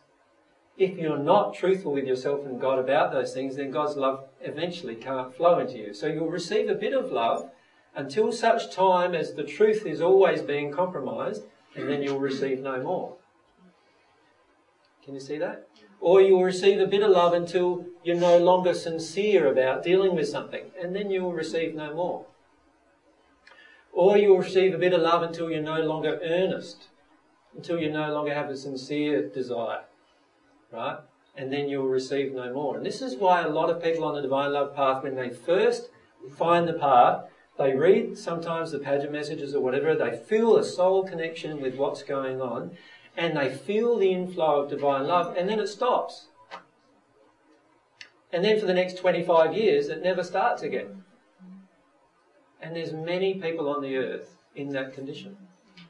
The reason why they're not continuing to receive is because their prayers are not sincere, they're not honest, they're not truthful, they're not open, they're not thankful, they're not earnest. And it's the prayers that need to be sorted out. And when they sort out their prayer, change will come within. And things will happen around it automatically. Now, you notice that I've included all those things I've just mentioned under that section, essential elements of prayer. So if there's anything you take home from this discussion about prayer, try to take home those essential elements of prayer and utilise those essential elements in your life with regard to prayer. What I've done after that is I've tried to be a bit more specific about what kinds of prayers, or the content of prayer. And this is why I've got content, what will be heard by God, and then I've got another section, content, what won't be heard by God. And what we'll do is we might not go through all of these today, but they're there for your appraisal, and you can look through them at your own time. But there are some that I would like to cover with you in a lot of detail. The reason why is the majority of people have trouble with some of these points with regard to prayer. The first one is prayer about causes rather than effects rather than causes. I'd just like to read you a Paget message. This was written by a friend of mine. Many of you would have heard of Elijah. Elias is his name in the spirit world. He was a prophet, so-called prophet, very early times in Israel's history. And he was around on earth around 1800 years before I arrived on the earth. And I eventually got to meet him when I passed because he was one of my guides. So Elias was one of my guides in the first century. But this is what he said to Paget. I am here, Elias the prophet of old. I will write a short message tonight as it's late and you are tired. Well, I desire to say that the message you received from the Master contains some of the most important truths affecting the relationship of God to man in his worldly or material living. Every truth that was uttered has in it an element which shows that man, to a certain extent, must expect and know that God will not interfere with the law of compensation as to its effects and results. Only will he help man to remove the causes that so certainly entail the results. And the sooner men know this and more thoroughly understand it, they'll become able to avoid the consequences of sin and the violation of law, and also understand that no prayer will cause God to respond where a suspension or a setting aside of his laws or their workings are necessary. He will respond to prayer where that prayer asks for the removal of causes, but never when it applies only to effects. This truth men should learn, and in their prayers ask for those things or causes which in compliance with the law of compensation bring about results that are harmful for them to be removed or eliminated from their acts and deeds as well as from their desires.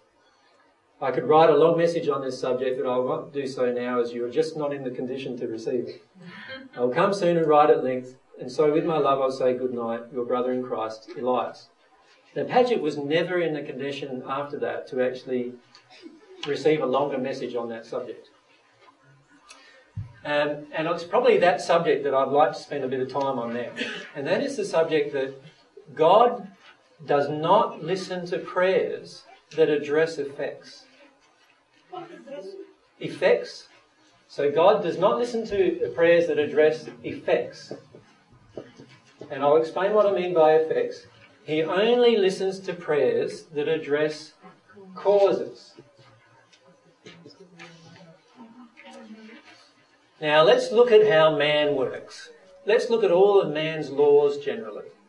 Like, for example, the law of speeding. You know, you exceed 100 k's along the highway, you get, you know, if it's 107 k's or 115 k's or 121, you get a different fine as you go up. And eventually, what is it, 150 or 60 k's suspension of licence, removed, whatever. All of that is just dealing with an effect. Can you see why? You're not dealing with the cause of why a person speeds. You're only dealing with the fact that they have sped. None of God's laws are like that. All of God's laws address the causes of what we do rather than the effects. Now, that being the case, if we pray about an effect being removed from something that we've done in our life and we don't want to address the cause, God cannot assist us. A big example with this is many people, when they get an incurable, if I put that in quotation marks, disease, they will often pray to God about the removal of the disease. But what are they praying about? They're praying for the removal of the effect. Can God answer that prayer? No. But God can answer a prayer where I pray for the removal of the cause within me, and to be removed, it's going to have to be felt by me, isn't it? The removal or the experience of the cause within me that causes me to have this incurable disease. Now, God can answer that prayer. God can answer that prayer directly. Can you see the difference? The reason why God never answers a prayer that deals with effects is really quite simple. if God takes away the effect, he is actually breaking one of his own laws. In fact, not only just one of his own laws. There are quite a lot of laws he's breaking of his own if he takes away the effect. There is actually a law of cause and effect. There is also a law of compensation. Or you could think of it as karma. What you sow, you will reap. Now, those laws have been put into place specifically to correct us. For example, if you had a young child and you told the child that the stove was hot, but the child didn't have a physiological response in their body where if they put their finger on the stove, they felt a sensation of burning, what would happen to that child if it put its finger on the stove? It would just lay its finger on the stove and eventually the finger would smoulder, then burn, and smell the smell of burning flesh, and eventually the finger would burn away, wouldn't it? And yet that child would not feel any effect. Now God doesn't do that. God always wants you to feel the effect of something that is happening to you. Always. But what he wants is for you to address the cause. Right? And when you address the causes and you pray about causes, God can answer those prayers. So, I've given some examples in the outline. If you look at page 2, yep. You see this a lot where parents sometimes become so embroiled in children's emotions. Like often parents are so distressed by their children's emotions, they spend a lot of time praying to God about their child changing their behaviour. That is a total skipping over of the fact that the parent is creating the child's behaviour. So therefore, it is an effect. Can God change that or help that situation? No, not until you realise that actually the effect, which is your child's behaviour, has a cause inside of you that you're suppressing. Does that make sense? When you connect with the fact that it has a cause within inside you that you're suppressing and you pray about that, now God can help you. And you'll find help very rapidly in most cases under these circumstances. And within a few moments even sometimes, the child no longer has that effect.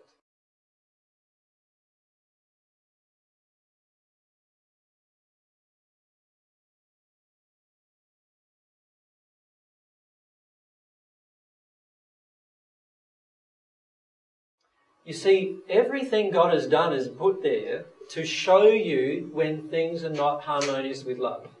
So every tiny bit of pain you are experiencing in your life, physical or emotional, is the complete effect of a cause. And if you don't want to see the cause, those pains will continue. Now, we have whole systems on earth totally dedicated to removing effects. The pharmaceutical system on earth is totally dedicated to taking away the effect. Right?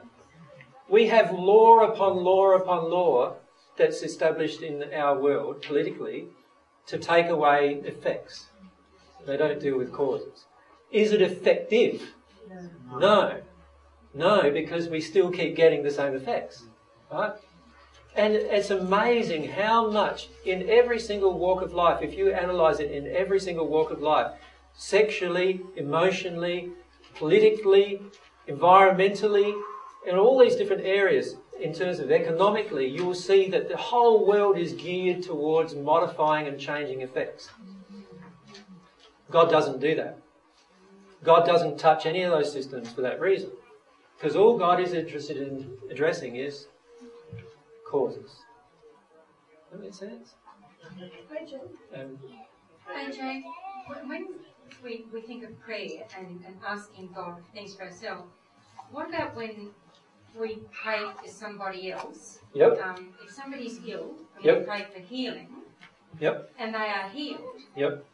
how does that all correlate with this? If we pray for healing and the person's healed, there are usually one or two things occurring. One is that there are many spirits in the spirit world in the 6th year and lower who are totally dedicated to healing people on earth who are not dealing with causes. So there are literally billions of spirits in the spirit world who will assist a healing of a person that is not addressing the cause of the reason why they got the injury in the first place or the illness in the first place. Does that make sense? It is a total ineffectual waste of energy, though, because in the end, whether the person's healed or not, the emotional cause is still within them. They'll either get the sickness again or another similar sickness, or they'll never address the emotional cause, which is harmful to their soul anyway. So a divine love spirit would never respond to a healing where the cause is not dealt with. Can you see that?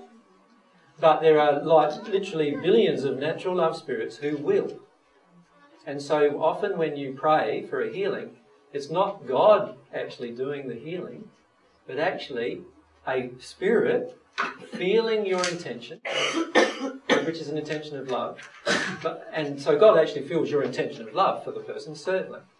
But it's the spirit who's feeling the same intention, and they go and heal that person or attempt to heal that person. That's one set of circumstances. The other set of circumstances is where the person themselves is encouraged by the spirits around them to actually feel their causal emotion about their sickness.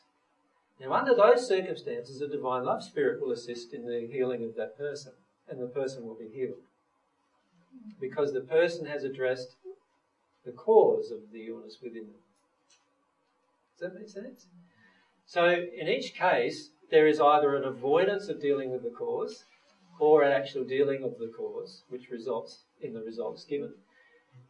The issue is, obviously, our desire for somebody else's pain to reduce is a pure desire on our part. But oftentimes their pain is the result of their own suppression of emotions that they don't want to face. And so this is where it gets down to what would you do if you were a person with divine love on earth with healing compared to natural love on earth with healing. Well, when you're a person with natural love on earth and doing healing, you'll be tempted to heal anyone you can heal. And there'll be literally hundreds or if not thousands and if not hundreds of thousands of people coming to you for healing. Many of you have heard of John of God. Yes? Well, John of God, although he has received some divine love, doesn't understand the principles of divine love, and many times is healing with natural love spirit's help. Right? But he also has a divine love spirit helping him heal. And the divine love spirit, which is one of the softest and gentlest spirits that surround him, will only heal when the person who's being healed wants to deal with the causal emotion. Right? And John of God himself doesn't understand why this most sensitive spirit that he recognises as the most sensitive spirit around him actually comes to him under certain circumstances. He doesn't recognise what those circumstances are. But the circumstances are that that person, the spirit can connect through John of God to heal that person because that person is wanting to deal with their causes. And this is a major issue with all of us who are attempting to maybe do healing in the future. And we'll talk a bit about this in the healing sessions in the future as well. And that is, when the person that we're trying to heal doesn't want to deal with the cause, your power is severely diminished to assist them. Because their own physical soul is generating the problem. All illness is the result of the soul having these blocked emotions, which then create the illness in the physical form and the spirit body, right? So if the person's soul, which is the cause of any emotional, any physical illness, if the person's soul isn't addressed in some way, then the person is going to recreate the same kind of problems and issues. Does that make sense? And so any healing that you do under those circumstances is going to be severely affected by the fact that their soul is working totally the opposite to the way you want it to work. So it's very important and even in the medical profession, it's very important that we start seeing things at the causal level. If we see things at the causal level, then things can change quite rapidly. bit of a messy question in my head. Before, when you said, I want to die, there's a lot of people that want to die. Yep. And God won't do that because that's an effect, isn't it? But Yep. there will be some. Is it possible for a person to get to a point where, because as far as that goes, whether you lose your material body or not, isn't a problem to God, is it? No, but there is a law you're breaking by wanting to die.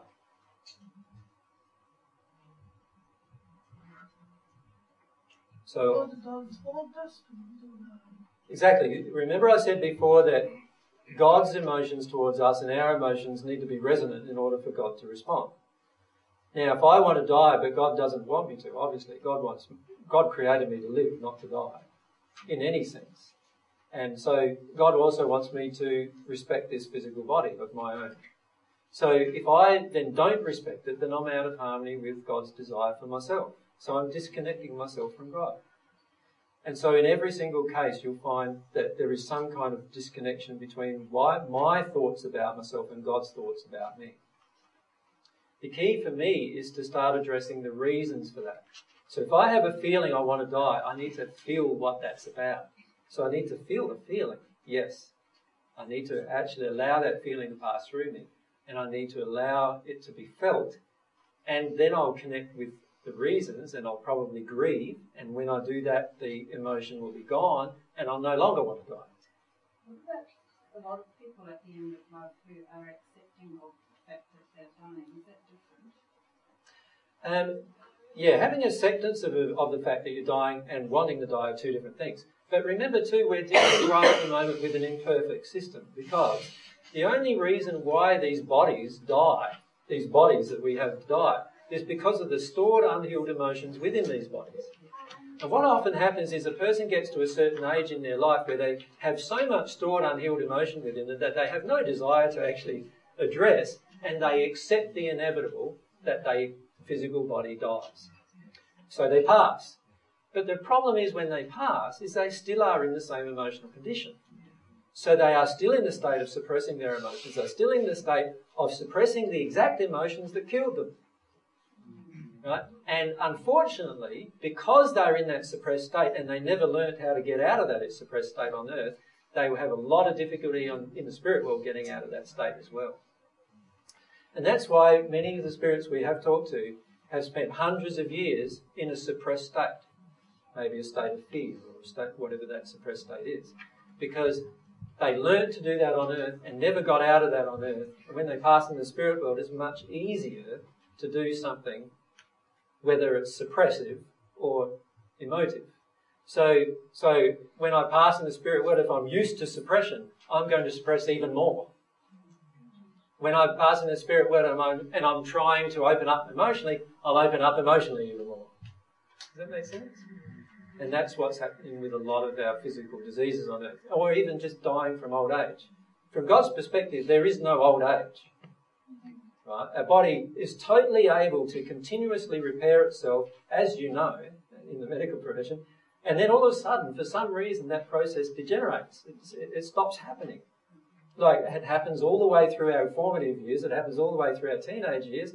We get into young adulthood and it starts degrading. Why is that? It's because of the emotions that are being suppressed, now suppressed upon the body, shutting the body down, shutting it down at all of its function, and just causing disease in the body, which eventually kills us.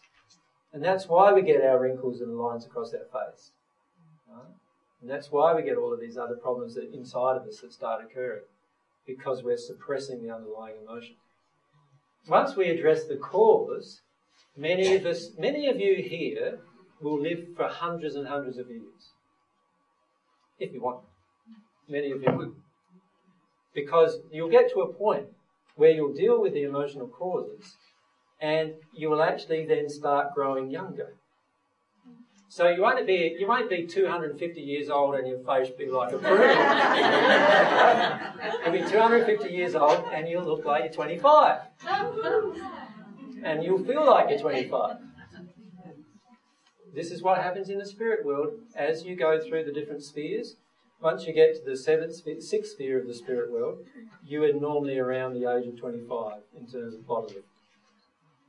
When you progress beyond that, obviously your soul is expanding in different ways other than affecting your physical form.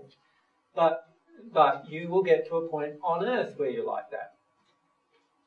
It's just a matter of working through the causes.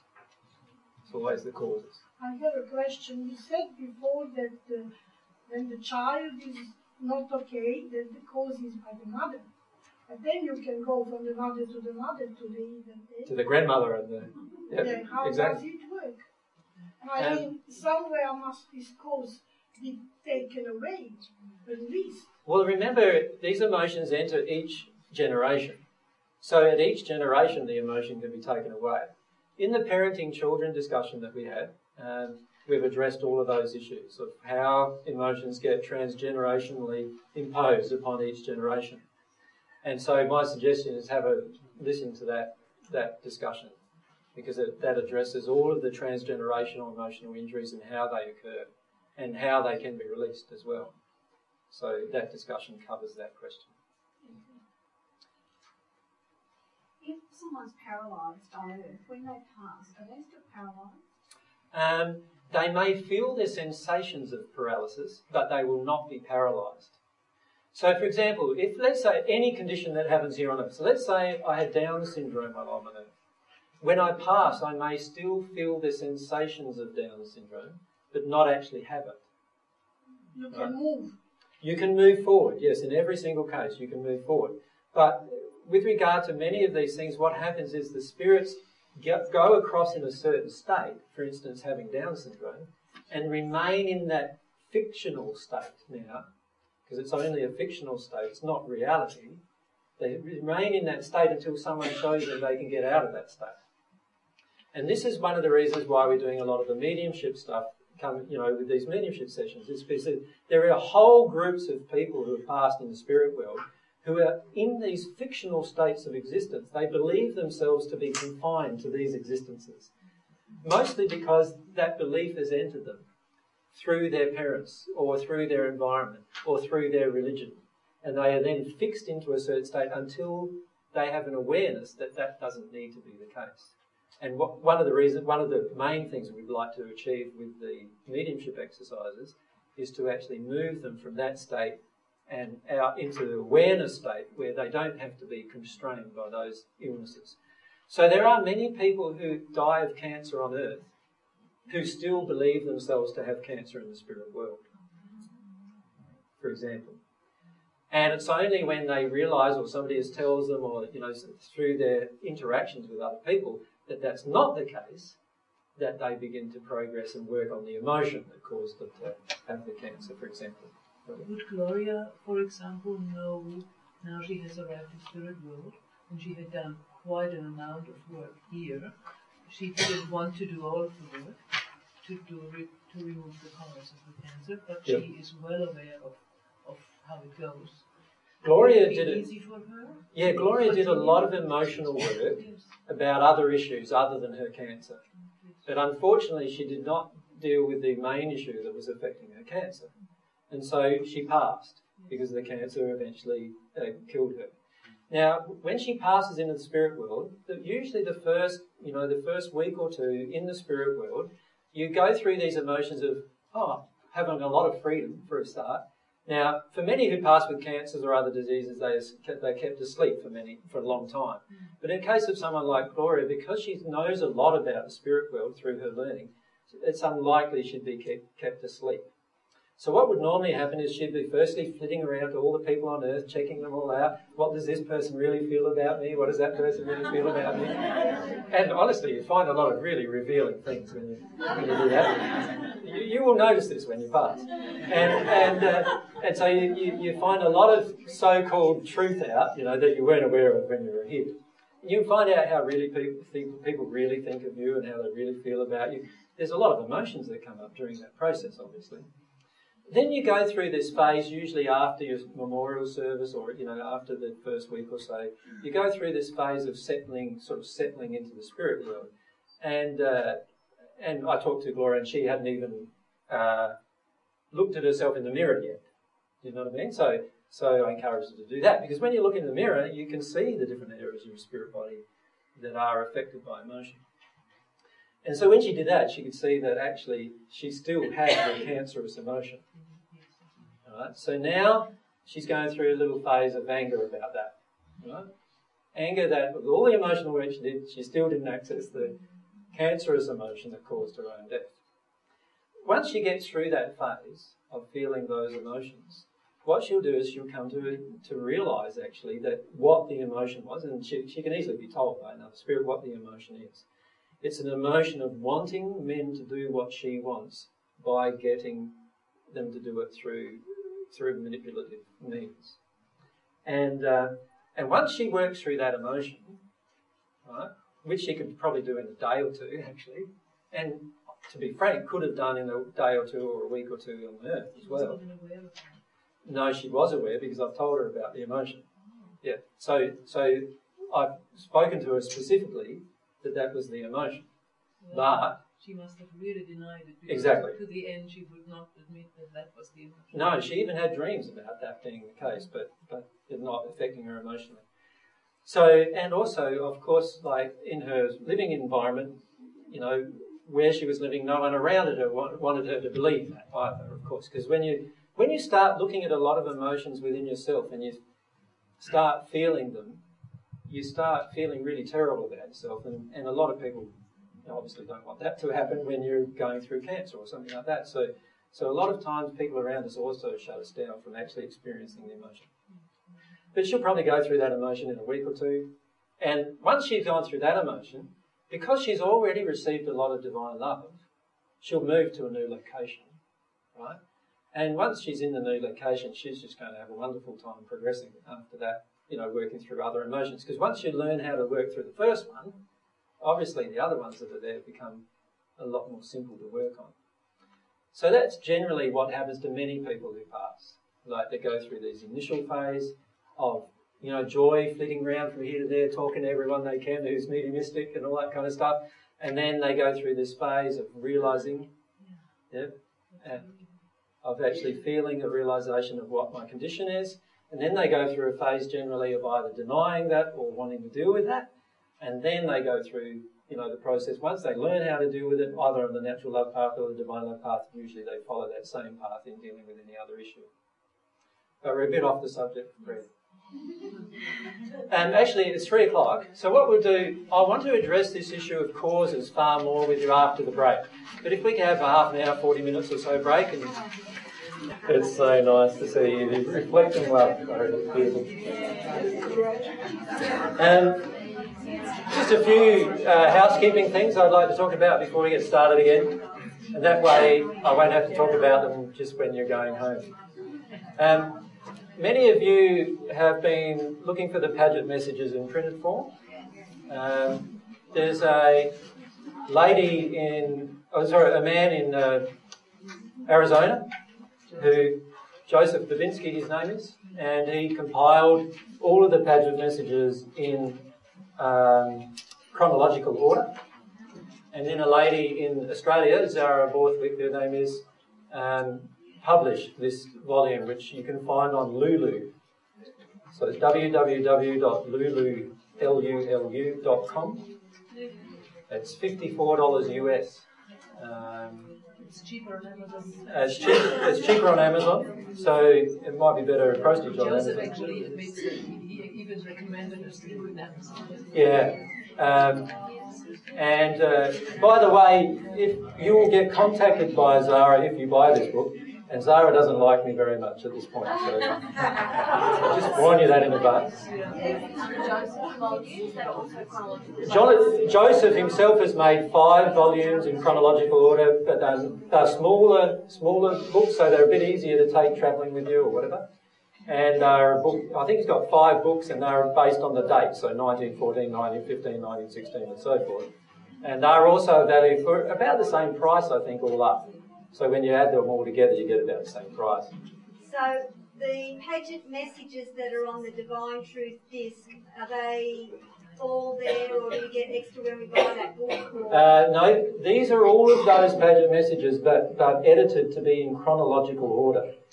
All the stuff that's on the discs is not in chronological order.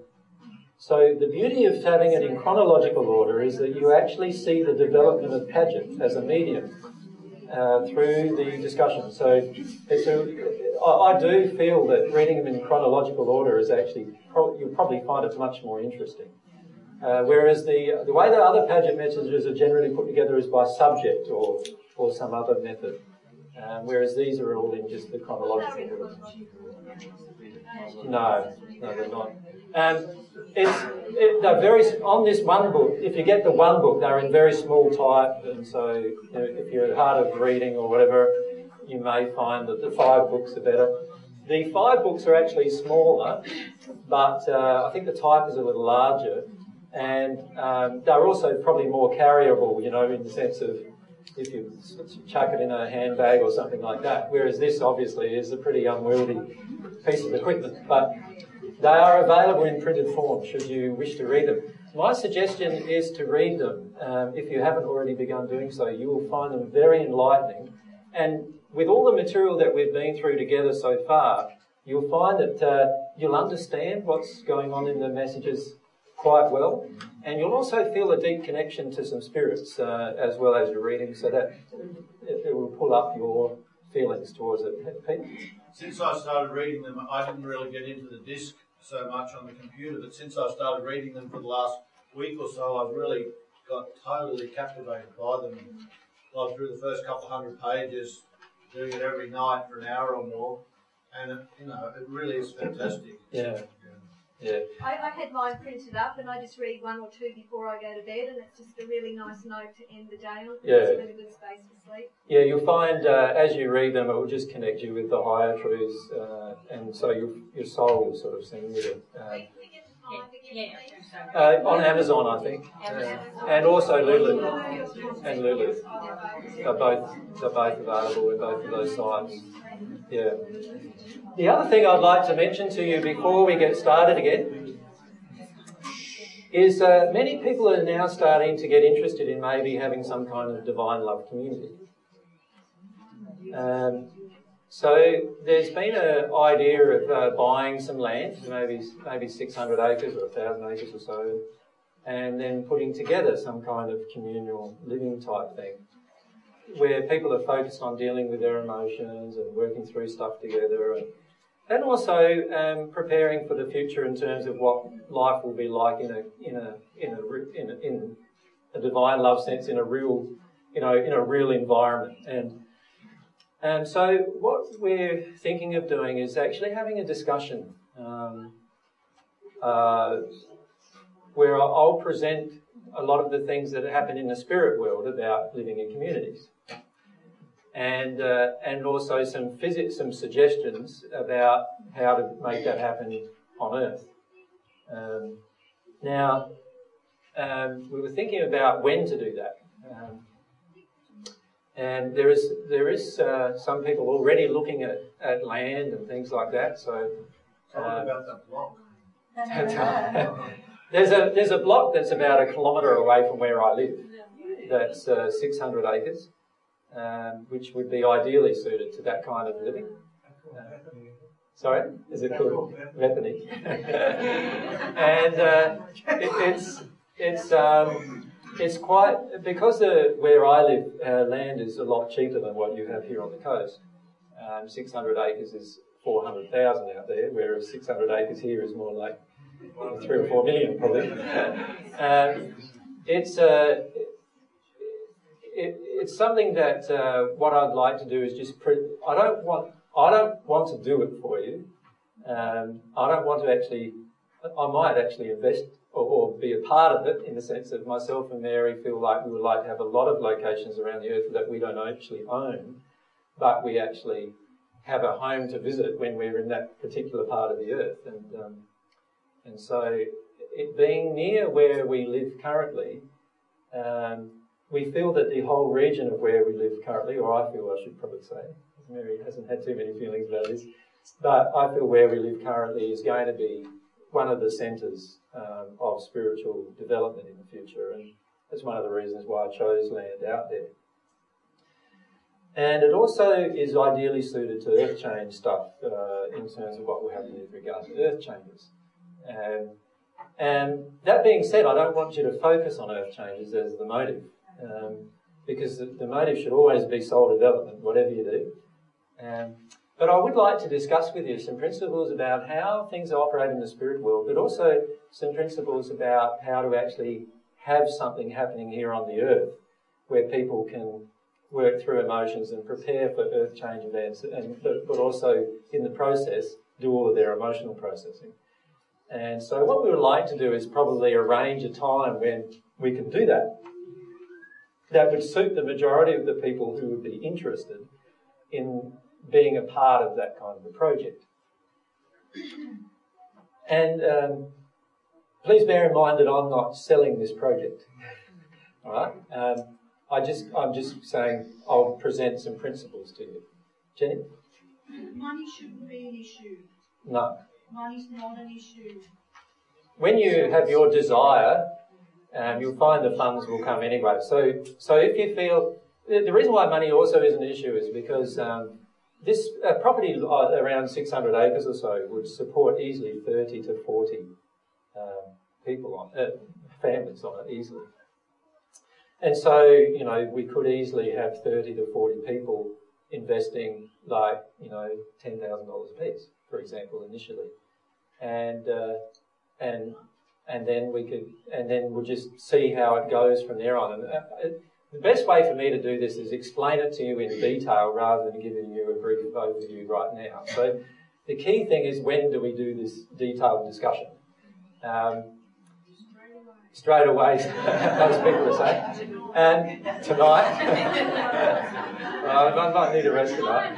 What we were thinking, how many of you have travelled here some distance and are only staying for the weekend? So quite a few, okay.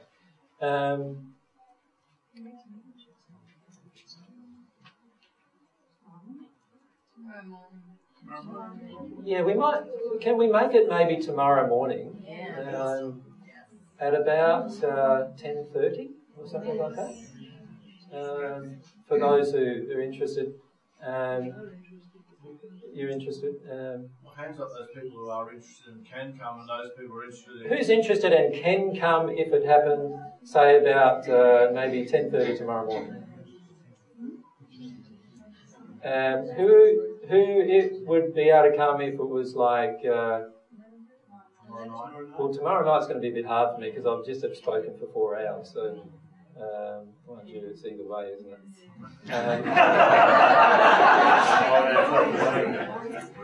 We were thinking maybe Monday evening, but obviously all those people that have travelled won't be able to make that. Yeah, but then we have to find a venue, and Peter and Claire won't be here either, so they're overseas. So. What about tomorrow morning? What about tonight? Take a break. I asked how many people are actually interested in the whole thing. How many are interested in the whole thing? How many of you won't be able to make it tomorrow morning? It's quite a lot. Okay. All right. How many of you could, if we had a break, if I finished off, say, at 5-ish, and I said we meet again at 7 tonight, how many, or 7:30 tonight, how many of you could make that? Could everyone make that? No. Okay. So whatever we do, we're going to miss out on something. Well, it's going to be hopefully recorded. So anyway, those who miss out are going to perhaps listen to the recording. So let's make it, can we make it 10:30 in the morning then? Tomorrow morning. So how many of you will make it if it's 10:30 tomorrow morning? Okay, so the majority. How many of you won't make it, but you would be interested still if it was 10:30 tomorrow morning? So that's the least amount. So, okay, so that's our best bet is to do that tomorrow morning at 10:30.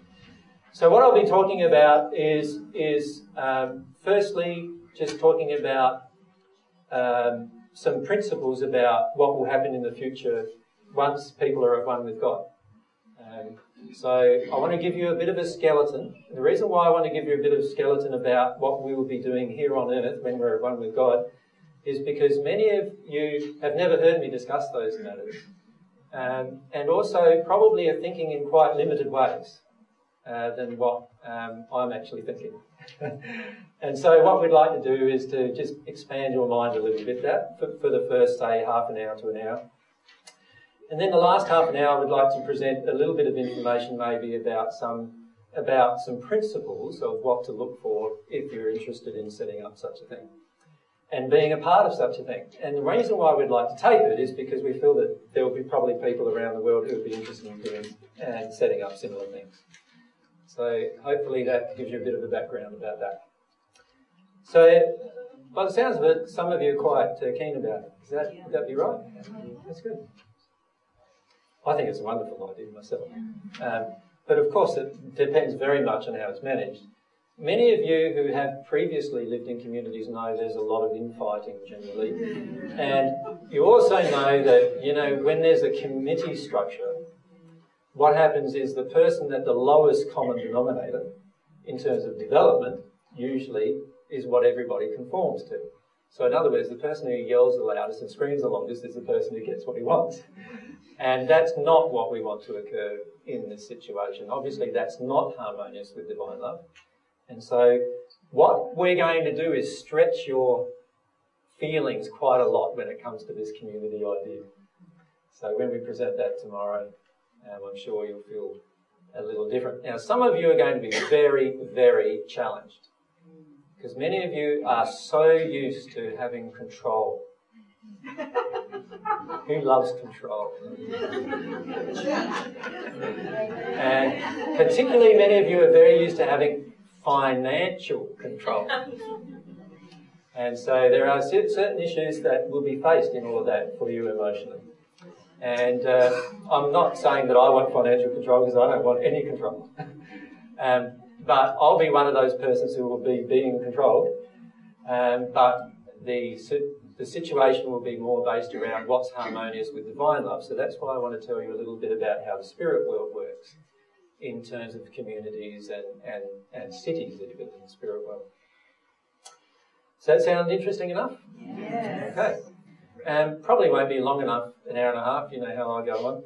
But what we may finish up doing is, with the mediumship discussion, maybe starting a little later if we finish the other one in 12:30 or something like that, and have a bit of a break. So we'll have probably a day tomorrow starting 10:30, break about 12:30 to 1:30, starting at 1:30, maybe have a break about 3:30, 4:30, start again to 5:30 or something like that. Something like that. That's probably how the day is going to pan out. Sound all right? Yes. Okay. Thanks for bringing it on. Well, let's get back to these the really important discussion.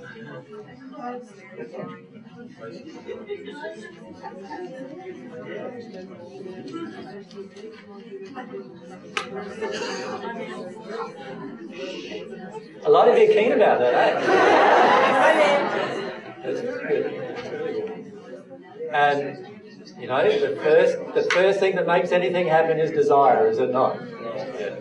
So that's really, really lovely. And to be frank with you, there are many. I've already selected many locations around the world for these kind of things to occur. So I've got locations that I've got in my mind that I haven't told anybody about in different places around the world. And there are 3 locations that I've got in my mind in Australia. One's on the west coast, 2 are here, and then there are ones overseas in different countries that I've got my heart set on.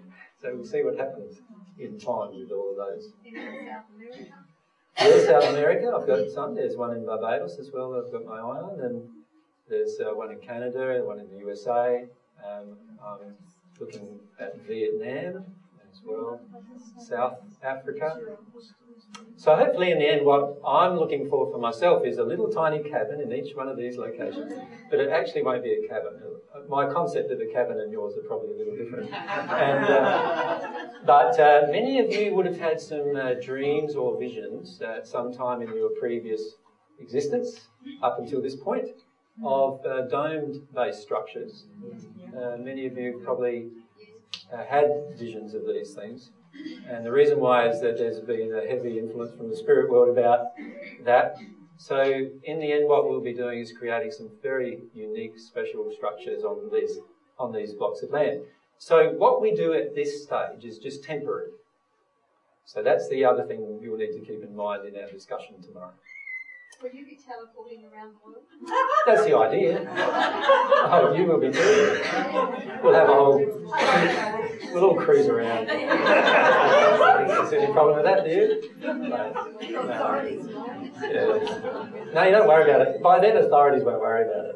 Well, you think about it. With world change events, they're going to be too worried about a lot of other things than worried about you flicking from place to place. So in the end, there won't be anything like, visas or passports or all those things. You wouldn't be able to carry them on you anyway because you will arrive in those places naked. So.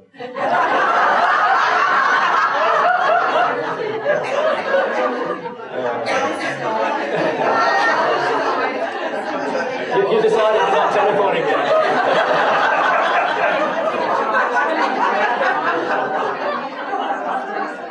Well, the other thing I forgot to mention is that you can materialise clothes as you do it. So I just thought I'd scare you a bit first. Deal with those body images.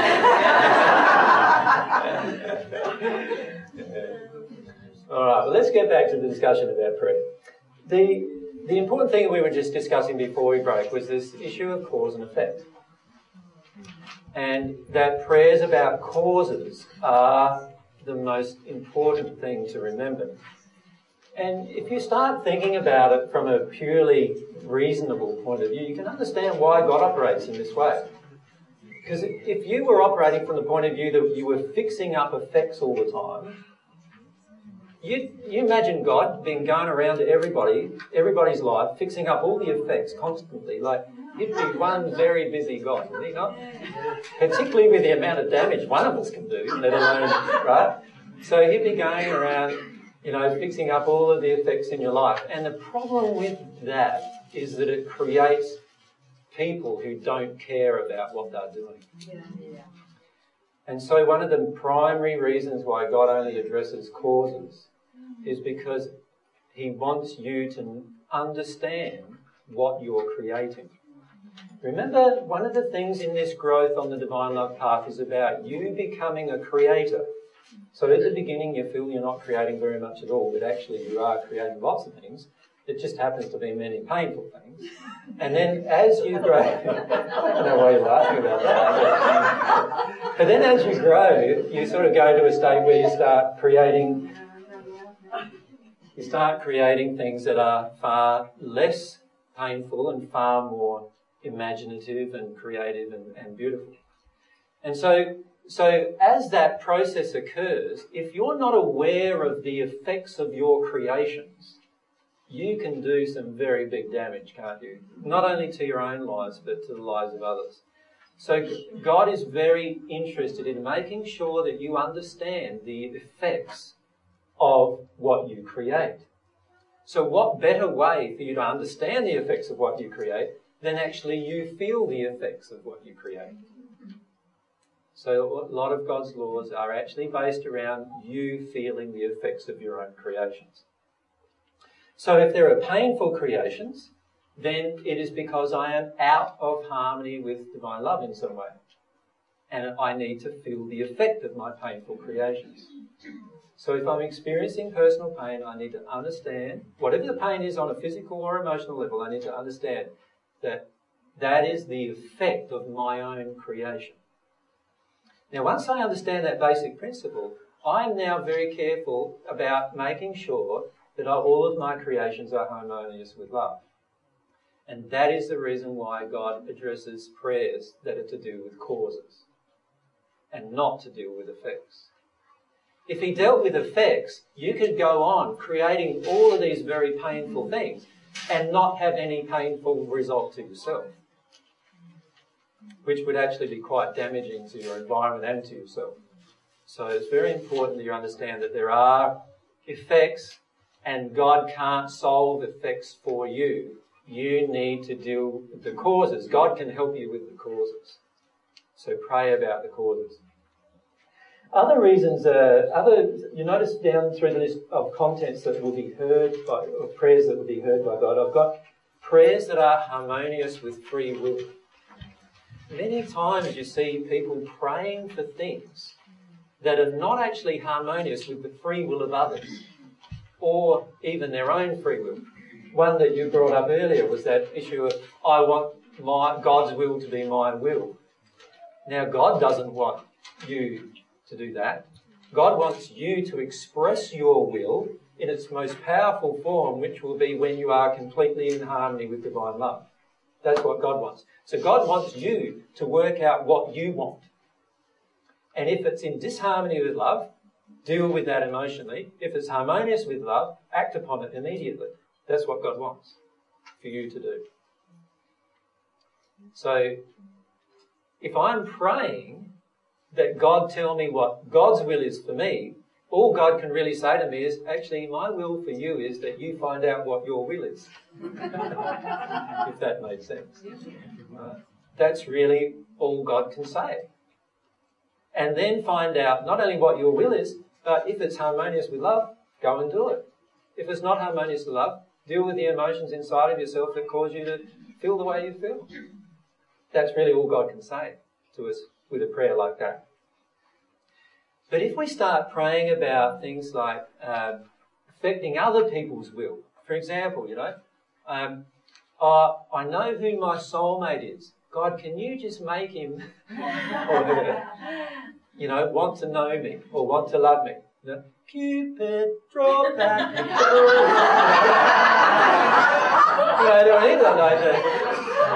that's a prayer, but what you're basically doing is asking God to change somebody's heart for you. Now, can God do that? Obviously not, right? So you can't let yourself believe that God is actually going to change other people for you. However, you could pray that whatever the emotions are within your soulmate that causes your soulmate not to have a soulmate connection, that your soulmate's assisted in dealing with those emotions, couldn't you? Right? That's certainly a valid prayer in harmony with love. Can you see the difference?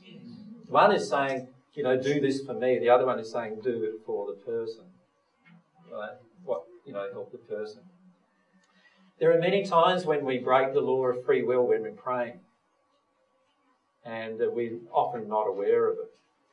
And the key is to become aware of the law of free will. For example, how many times have you prayed for truth in your own life, but you personally know the truth about someone else that you've not said? How many times have you prayed for truth in your own life, and yet you know a truth about somebody else's life and you've not told them? Can you give an example of what you mean? Example. Let's say I have a friend in a marriage, and I know her husband has cheated on her. Now, most people would say that's none of my business. And I'd have to disagree. Right? The reason why it's my business is because I know the truth and I'm not saying it. Right? And there should be no reason why I don't say the truth, even if it means losing a friendship. Does that make sense? Now, if I'm praying at that same moment to receive truth myself, it's very hypocritical because I'm actually holding on to a truth that the other person needs for their life. Right? And in fact, the man who cheated on his wife and the wife need for their life, actually, to heal their life. Now, I can be praying in that way and praying for the other person to get to know something. But if I personally know it myself, what am I doing? Aren't I just ignoring the fact that I might be the messenger of truth for that person? So if I'm praying for things that other people's free will be impacted on. So, for example, in that situation I just gave, the free will of the husband and the free will of the wife is being impacted by my choice not to say anything. Now, how does that work? How it works is the wife who does not know that her husband has cheated might have made a different choice in her life if she knew. Would she not? Like, she may decide to forgive him, but she also may decide to leave him. Now, she may, if she had that information, make a different choice than she's currently making. So if I don't tell her the truth, can you see I have control over her free will to an extent? Can you see that? Can you see how me not saying something actually means that I've made a decision for her And if I've made a decision for her, so whatever that decision might be, she might not cope with it, or I'll feel responsible for their marriage breakup, or, who knows what. She may not believe you, and you may lose a friend, whatever it be. Whatever that is, whatever the underlying emotion is, I have broken the law of free will. I have not enabled this woman to make a choice. In all of my interactions with every person, I will always enable people to make a choice if the person wants to hear the truth. So you could go up to the person and say, do you want to hear the truth about what's going on in your relationship? She could say, no. Okay. That'd be fine, wouldn't it? But if she says yes, then of course you'll speak it. As a relationship counsellor, I took an oath of confidentiality. Mm-hmm. Where do I stand? Well, what is an oath about? An oath is a promise. Yep. So you should always keep promises. However, I would never make a promise of confidentiality. Can you see why? Like, does God want everything to be confidential or transparent? God wants everything to be transparent. So if I take an oath of confidentiality, what I'm actually doing is enabling the person to stay in denial of some emotions within themselves. And I'm a party to that act. Can you see that? Now, most lawyers do this, most religious people do it, most counsellors do it, and so I'm not saying what you do with your lives is totally up to you, right? But what I am saying is the oath in harmony with divine love or divine law? From God's perspective, is everything confidential? Nothing's confidential, isn't it? God knows absolutely everything. Every single thing that happens. Often confidentiality causes problems. Can you see that too? So, for example, if I know something about one person and the other person, they don't want to tell each other. Firstly, obviously, if I'm loving, I would go to the first person and say, please, I know you know this. I feel this about it. I need to tell, my other friend, whether it's your wife, husband, whatever, I need to tell them, but I'd prefer that you do it. You could give them that option. But in the end, my feelings are, I don't care about confidentiality. So I'm sorry about that for everyone who's challenged by that. Now, let me address this issue a little further and give you more detail. We often make an oath of confidentiality in order to encourage people to be open with us, do we not?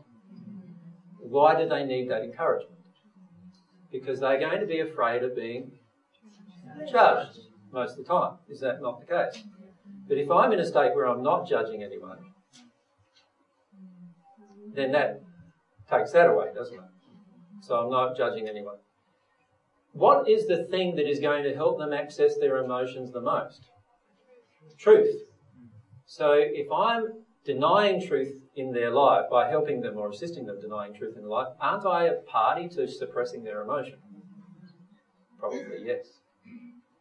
Now, this raises huge amounts of issues as doctors, lawyers, counsellors, doesn't it? It's like, it changes the whole ballpark. And in fact, you would often be disbarred if these kind of things happen in a doctor, in a patient setting, but I can't fix that for you.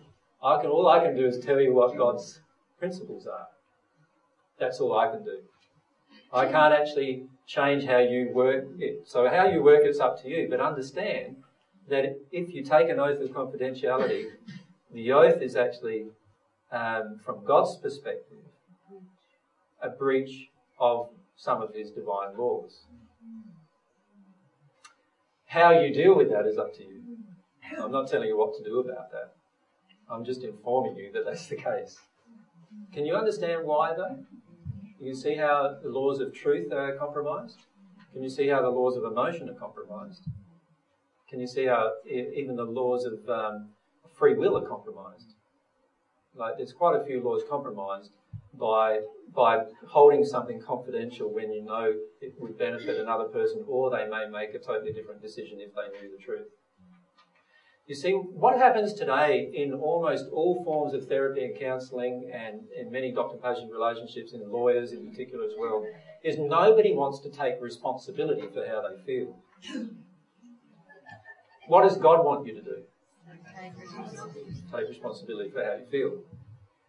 So if I'm assisting people to not take responsibility for how they feel, I'm really assisting people to do exactly the opposite of what actually God wants them to do. Can you see that? So this is a very hard issue for many of you in those professions to address. And the key is to allow yourself to feel through the issues emotionally like every other issue. So as you receive divine love, you'll feel at some point the divine love will stop flowing until you address these issues in your day-to-day life. And then allow yourself to work through them as those issues are triggered in you. Okay? I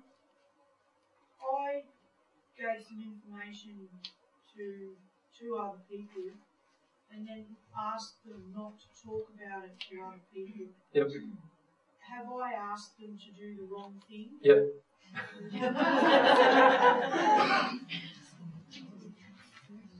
What? Because what are you doing? You're asking them to not exercise their own free will. So is that like, if you feel that you wanted to have that not told to other people, you shouldn't have told them in the first place. Do you know what I mean? Like as soon as I'm asking somebody else to actually deny the operation of their own free will, I've just broken a law. They're allowed to do whatever they want with any information that I give them. They can even falsify a lot of it and tell a million people. And in fact, that would be my law of attraction if they did it, to trigger an emotion within me. Does that make sense? So, yeah, don't need to ask. The only reason why we ask those kind of questions is because we are afraid of the results. And so it's a fear-based decision. And Do you yourself not know, not being a bit do you yourself not know, do you yourself know? Can I hear it a bit louder? Yes. You yourself know truths about people, don't you, that if you spoke them could blow everyone's cover? And though you don't speak them, I mean, you speak the truth to me, but I could ask you things that you probably know about my life, like who sexually abused me, could just, but you wouldn't say that? Yes, there's times when I do know things about your life that perhaps even you don't know.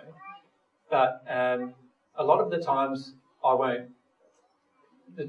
I'm perfectly happy to tell you the truth, but as long as I can feel from your soul that you want the truth. Right?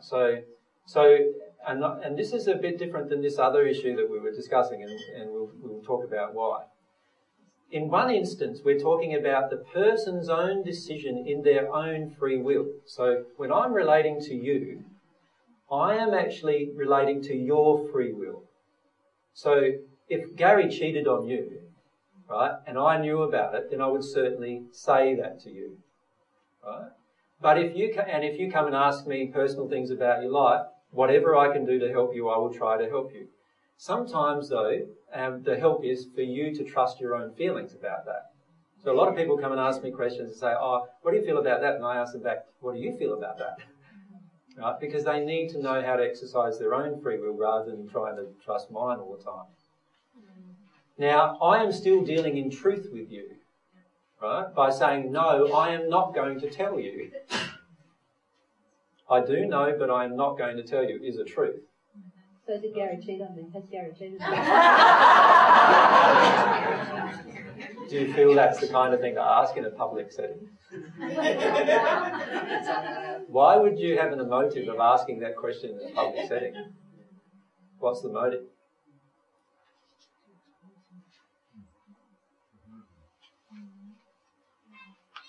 Isn't the motive to punish Gary? So is that motive in harmony with love? So why would I answer it? Sorry, you need to... Sorry, you would answer it in private? If I knew the answer for certain, yes, I certainly would answer it in private. Yeah. But I see no point in answering it publicly. And in fact, I see some major emotions in yourself asking the question publicly. Does that make sense? Which I would firstly like to address. So if I was in truth, I would be addressing those emotions firstly. If I do know, like, why would I raise, if I was loving a person, why would I raise a private, like what I know they would feel is a private issue in a public setting? There would only be one reason, and that is they have already risen it in a public setting. They've already brought it up in a public setting. So you'll notice generally when I'm dealing with questions and answers with people, if a person brings up something in a public setting, I will generally address that in a public setting. If they're bringing it up in a private setting, I'll generally address that in a private setting. But the motive is always to actually help the person become more loving. It's not to expose a person or to harm them or to, cause any other damage in their life. However, if I know something about something that's going on in your life and I feel it's important for you to know, right, now I'm making a decision for you. And I don't believe in making decisions for you. I believe you should be able to make the decisions for yourself. But isn't that the same as, like, if you know someone, like if it's a husband and wife and you're a friend and you know they've cheated, aren't you making the decision for them by telling them? No. Remember right at the beginning I said, if you're a friend of this couple, right? I don't know if you remember that, but that's what I said. There's a couple you know who's a friend, who are friends of yours, right? So, like, I know, like, often walking past a person down the street that he just cheated on his wife last night. I know if a woman's been raped that day or whatever. But I don't know those persons. They don't know me. And they're not asking for my assistance or help. Did you follow me? And there's nothing I can prove in a court or anything like that in those situations. But if I know this couple and I love them both, then I will certainly want to help address the issue if I love them both, of truth. But didn't you just say that was taking away their... No, I want to enable their free will. By enabling their free will, I'm giving them the choice of making a decision.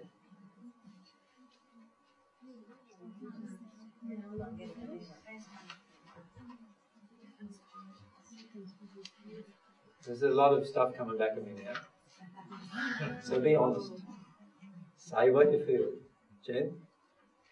Does that mean that to stay on the divine love path, the things that I consider private need to become not private? They don't need to become public, but you need to not have any emotion about them becoming public. Do you understand the difference? About being guided by love, and that's always, Yeah. So, for example, Luther, when he was on earth, you know Martin Luther. I'm talking about the founder of the Lutheran religion, Luther. And when he was on earth, he made lots and lots of terrible statements about women. I don't know if you know that.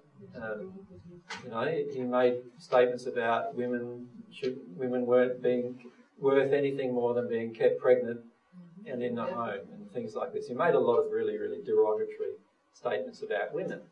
He's now one of my celestial brothers. Do you think that he cares that I just made that statement to you? Why? Because it's the truth. But it is the truth. Right? And the truth is, we should be able to make statements about any single person here as long as they are truthful. Do you know what I mean? And why would it then affect anyone? Now, it'll only affect them if they have any emotion, won't it? That's in disharmony with truth. It's also the intent. Yeah, if the intent is, if the intent is unloving, in other words, is to hurt the person, then straight away I've broken another law myself. So I've spoken the truth, which is not breaking a law, but if my intention was to harm a person in speaking the truth, now I have broken another law. Does that make sense?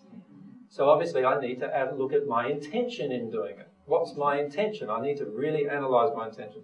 So let's say I'm in a situation of counselling and a person comes to me, husband and wife come to me in a counselling session. The husband says, I want to talk to you privately. My first question would be, why? Like, and my second probably question, my answer would be no. Like, why would I enable a person to speak privately in front of his wife when he's meant to have some kind of close relationship with this person? What is he afraid of? So that's the next thing I would address with him. What are you afraid of? I'm afraid she might leave me if I tell you what I'm going to tell you, or whatever it is that he's afraid of. So he needs to work through that fear, does he not? Don't enable people to cover up their lives, is basically what I'm saying to you. Because when you do that, you're enabling people to break the laws of God. Don't enable people to break the laws of God. It's not your responsibility to correct everything, but it is your responsibility to correct everything that comes into your sphere of operation. That's your law of attraction. Does that make sense? So it's not my responsibility to correct somebody's life I don't know anything about, but it is my responsibility to correct anything that comes into my law of attraction and deal with that openly and honestly and truthfully. Can everyone see the difference? Louise? Andrew, you ever said to you brought this issue up about, speaking the truth about someone you know who's had an affair? I did a project with this older man, very spiritual man, and he had many affairs, including tried to with me as well. Yeah. I've had lots of fear come up about, speaking the truth. And is it for me to do that? I'm not the closest friend. The key for you, firstly, is to work through all of your fears about speaking the truth. Now, many of you have some very deep fears about speaking the truth, do you not? Like, many of you have got little skeletons in the closet, don't want anybody else to know about, right? This is how it is for most of our lives. Now, what's the underlying motivation emotionally to not tell the truth? Okay. Fear is it, isn't it? In the end? Fear. Is fear harmonious with truth? No. Is fear harmonious with love? No. So as soon as I'm clicking into fear as a motive for holding on to something, I am now out of harmony with love and truth. Can I see that? Okay. So once I'm in this state of fear, obviously now I'm motivated by the fear, and I'll come up with all sorts of intellectual arguments. And in fact, when we discuss this emotions of self-deception thing that we're talking about next month, fear is one of the emotions of self-deception. You choose to have fear so you don't have to deal with other things. Does that, everyone follows that? I'm choosing to be afraid of truth because I don't like what telling the truth is going to do. So I choose to be afraid of the truth. Once I'm in there, am I in love anymore? No. I'm just out of harmony with love from that moment on. Does that make sense? Now, for your question, Louise, so you're afraid to speak the truth. Yeah, I really am. So let yourself now... I don't think you'll ever speak to me again. All right, so that's okay. Yeah, I guess that's okay. Yeah, I've had lots of people kill me and then speak to me again. So you don't need to worry. People will always speak to you again. I'm fair dinkum, right? So, fear is the motivation. Fear is a motivation because there is something you're afraid of. Does that make sense? So, we're talking about prayer now. So what would we do first? We would pray to God about dealing with the fear in yourself as to why you don't feel like you can say truth. Does that make sense? And pray to God that you develop a longing in yourself to have the law of attraction bring you truth so that you can confront this fear that you have about truth. Do you follow me? So it's not just about this, it's about fear of speaking the truth in my life. It's about fear of speaking truth in your life and what the results are going to be. All of these fears are, remember, childhood related. Right? So something happened in your childhood that absolutely terrified you about truth. Yeah, I didn't feel like this was about any of my emotions. Exactly. And the only way you're going to get closer to God is to actually deal with that emotionally. Does that make sense? So, in other words, I've got to somehow work through these childhood fears about truth. How am I going to do that if I don't confront issues of truth in my day-to-day life? If I ignore every truth in my day-to-day life, will I ever deal with that childhood emotion? No. Now, I can pray to God, please give me your truth, and if I'm not dealing with the fear about my childhood truth, what's happening? I'm straight away in disharmony with the prayer I've just asked. So you're allowed to choose to be in disharmony with your own prayers. But you're not going to get anywhere. It's just a waste of time. Does that make sense? Do you incur a penalty? Do you incur a penalty? Well, you're already in the penalty. Isn't the penalty the fear that you have about truth? See, underneath that fear about truth is an actual childhood experience which you don't want to release. So the fact that you're in fear about it that's the actual penalty. That's the law of compensation. It will continue and continue and continue and continue until you decide to be repentant and deal with it a different way, or start confronting truth. One of the two needs to happen. Does that make sense to everyone? Once that happens, the fear will dissolve because you'll start dealing with the childhood emotions as to why you didn't want to hear the truth or say the truth or weren't allowed to say the truth or so forth. Once those are dealt with, you'll go around boldly saying truth to every single person you ever meet, and you won't even worry at all about the consequences. Now that's what freedom is, isn't it? And what did I say in the first century? The truth sets you free. This is how it sets you free. How it sets you free is when there's no longer any emotional signature to you saying truth. Now you're free. You're allowed to be who you are, to say what you want, be what you want, every single person around you. Does that make sense? So the prayer for this particular situation is actually recognizing the fear, admitting to the fear, and experiencing the fear and offering that fear to God. Yep, or actually also start looking at what the childhood emotion is around truth, because that's the actual positive thing you can do. Well, yes, that would be the next step. Yeah. But see, understand, fear is a emotion of self-deception. Yes. All of your fears, many of you have many fears now. How many of you would be afraid to, jump off a 10-storey building? Be afraid? Okay, I'm afraid too. But I'm not facing the truth. The truth is that down the track, when I'm at one with God, I'll be able to jump off a 10-storey building at some point and fly, probably. Right? And I'll know when that will occur. And it will be because I've now accepted a new truth. And that new truth might be, now I understand there's a certain law of physics that I never understood before. It's not called the law of aerodynamics, and it's not the gravity of the law either, but it overcomes both. And once I understand that law, am I in fear anymore? No. Right? This applies all through your life. So when I face the truth, the fear dissolves. And that always is the case. But right now, if I jumped off a building, I'd hit the ground. Of course. That's why you're afraid. Because you don't know the truth. Can you see? The reason why you're afraid is you don't know the truth, and you know you don't know the truth. But the truth right now is I'd hit the ground. The truth is that, because you don't know the other truth. Yeah.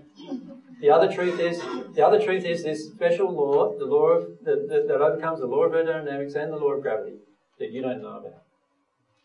The ancients in like Lemuria and Atlantis, they knew about it, but you don't know about it. You don't know about that law, right? And because you don't know about the law, you know for certain that you're going to hit the ground and go splat, right, when you jump off the building. As do I know at the moment, because I don't remember that law either. But there will come a time in your existence when you will remember that law. You will know that law. When you know that law, now that law becomes truth and the fear dissolves, doesn't it? You just step off the building like it's just a walk in the park, right? So truth is not necessarily absolute. It's what applies in this moment. It's what applies in the moment, yes, of course. Yeah. So if I've got the truth inside of me about something that I know for certain emotionally is the truth, then I'm not going to have any fear about it at all. And you will get to a stage in your own progression where you will not be afraid of speaking the truth or living in truth at all. And when you get to that stage, you'll have entered the third sphere of the spirit world.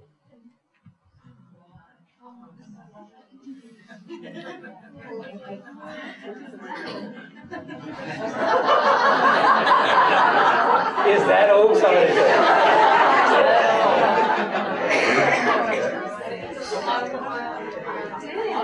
Sorry, you want to say that? I was just going to say that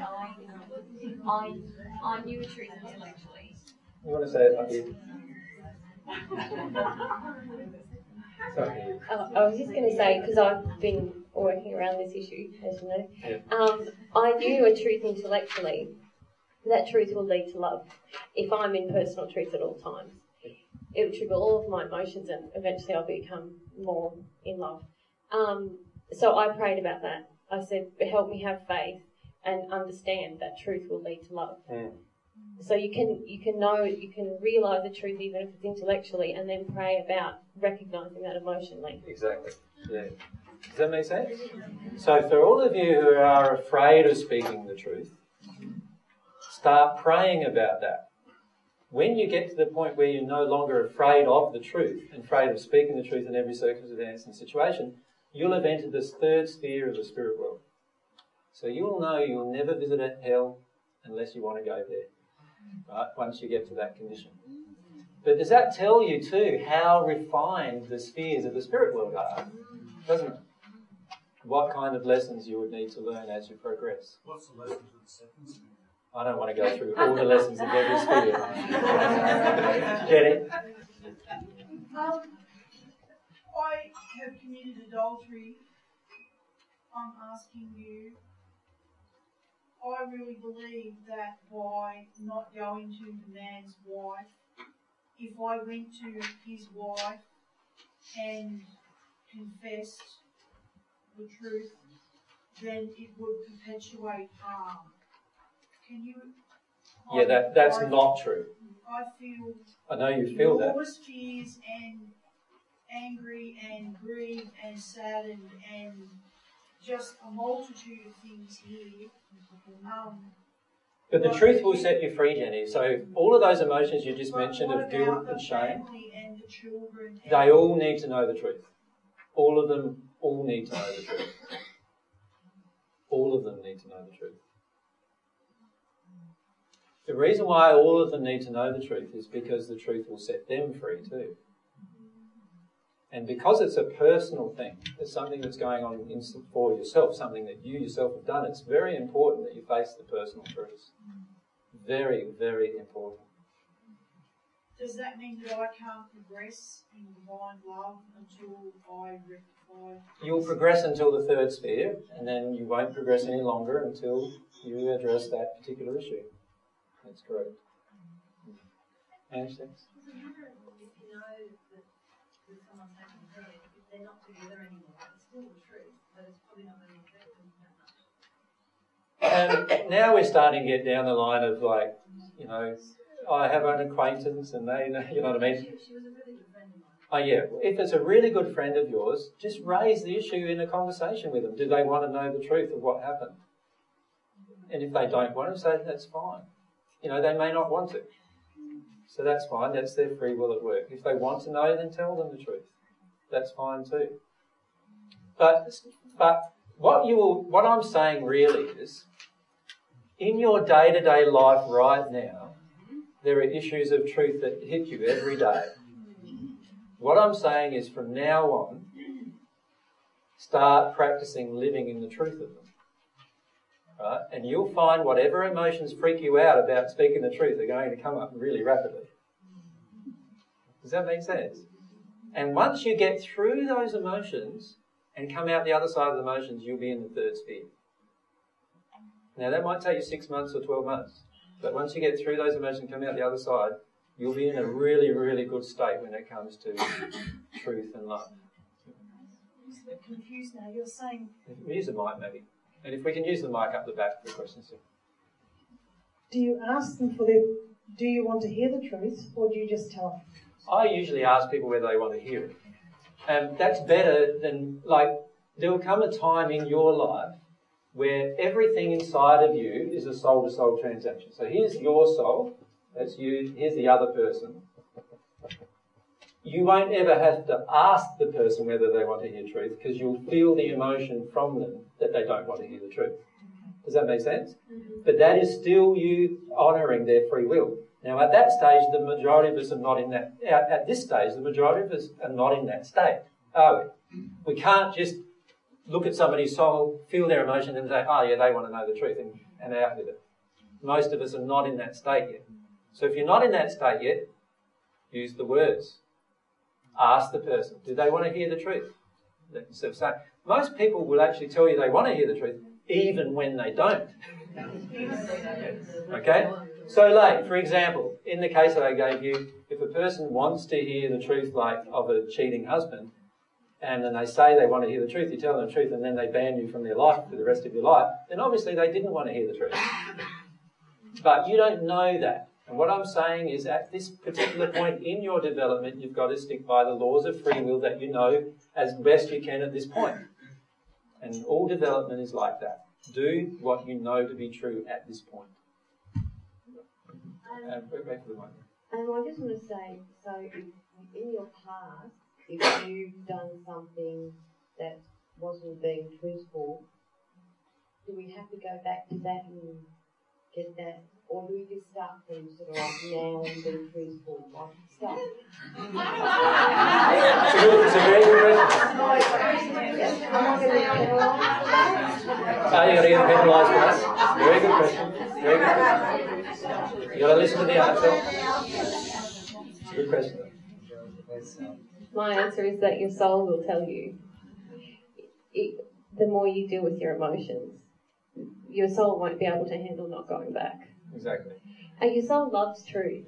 Once you start telling the truth, it triggers a lot of emotions, but then you're hooked. Yeah, you get sort of addicted to truth after a while, and you just can't help yourself. Because you're honouring yourself. Exactly. Exactly. Does that make sense? And it doesn't mean you don't have compassion when you tell the truth to others either. You always have compassion. So when you deal with this issue of truth, you'll find yourself, if you're really repentant about it, the first thing you'll do is you'll pray to God about it. You'll feel the feeling of repentance enter you. And then from that moment on, you'll be addressing issues of truth in your day-to-day life all the time without resistance. And you'll find that any unhealed previous thing that needs to be dealt with will be presented through your law of attraction to you again. And you need to let yourself deal with it. That will automatically happen, because remember, God's law is automatically there to help you heal your emotions. So that will automatically happen. So let yourself deal with all that. Does that make sense? Yeah. I'd like to mention about this issue of truth. The whole reason why I've got a whole day coming up, remember I can't remember when I did actually. It's either this month or next month. Talking about prayers for divine truth. Right? Because this subject of truth is such an important subject. So we'll be talking about prayer for divine love and prayer for divine truth specifically as issues, because they are very, very big issues in your own progression.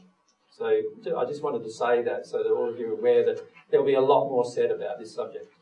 Yes. Oh, hi, AJ. I was just wanting some clarification with regards to prayer. With regards to somebody else. Mm-hmm. My thing is about interfering with their free will, and I'm not sure, like you mentioned before, you skipped over it quite quickly and it didn't quite register in my head as to, I think your example was the soulmate, that you could ask God to help them to be shown or through their it gets back down to our motive. Yeah. Always back down to our motive. Well, it ends up being my motive, doesn't it? So that's where I go, okay, well, and if you're praying for something with their free will. Exactly. Maybe they don't want to, it has to, and again, then also I'm not trusting God.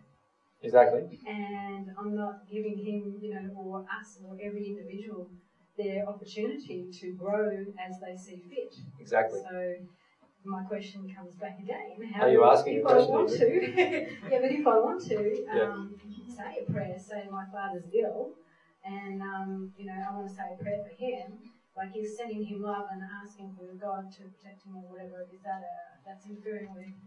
No, always look at your motive. Right. Now let's look at our motives. Let's say our dad's ill and we're praying for our dad. What's my motive? Is my motive that I'm afraid of him dying? Is my motive is that I'm afraid of the pain that he's feeling? Is my motive that he won't love me as much if he's in more pain? Is my motive that he's actually angry with me while he's in this pain? What is my motive? Right? Now, all of those motives I just listed are all unloving.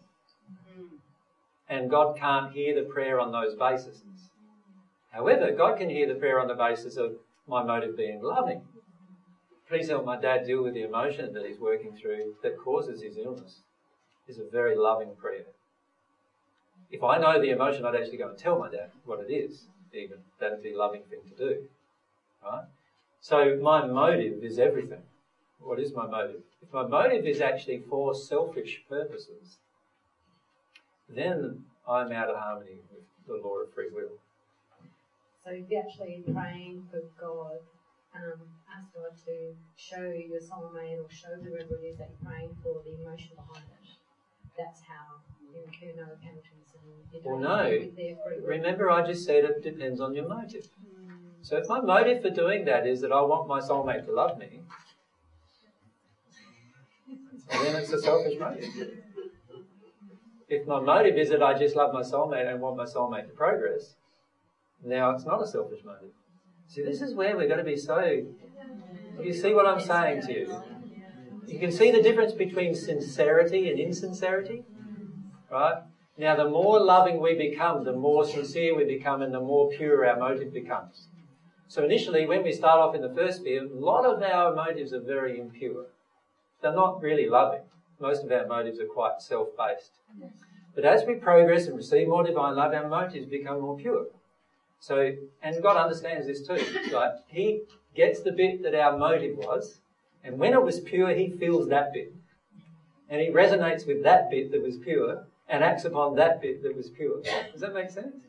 He doesn't act upon all the bits that are not very pure. So it doesn't really matter how you say it. It's your, it doesn't matter how you say it. Emotion at the time. Well, remember I say that prayer is the emotion, not the thought. So it doesn't matter how you're saying it. What is your motive? Does that make sense to everyone? What is your feeling behind the prayer? That's the thing that matters. That is, in fact, the real condition, the real reason why you're even praying, is the feeling behind the prayer. Yeah. Just wait for the microphone. Can you wait for the microphone? Thank you. No worries. No worries. There you go. I appreciate very much that you want to make a community, but I would suggest, and it's my desire, that we have a counseling center because we need it. So think about that because that's more need. I feel that we all of us need counseling and help. In the same time, we can build a community. How many of you are already counsellors or psychiatrists or involved in counselling and helping others? Right? How many of you, keep your hands up, how many are involved in even things like Reiki and all those kind of things as well? Spiritual healing and all those kind of things? Right, good half the audience. You can set up a counselling centre. And I'm happy to give you advice. I'm happy to give you advice, but I'm not going to be doing it myself. That's not why I'm here. I'm here to tell divine truth to everyone. Jen, thanks. Extras.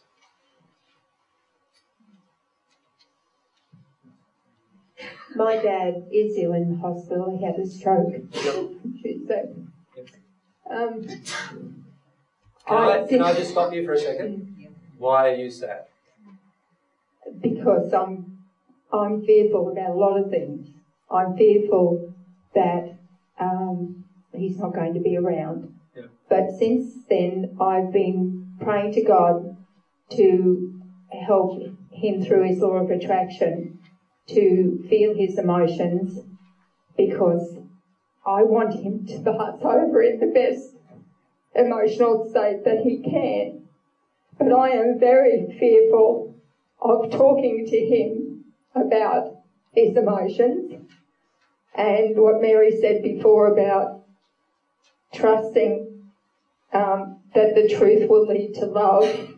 That brought up a lot of emotion in me, because I honestly don't think that by telling my father the truth that it's going to lead to love, even though as much as I'd love to be able to believe that. Yeah.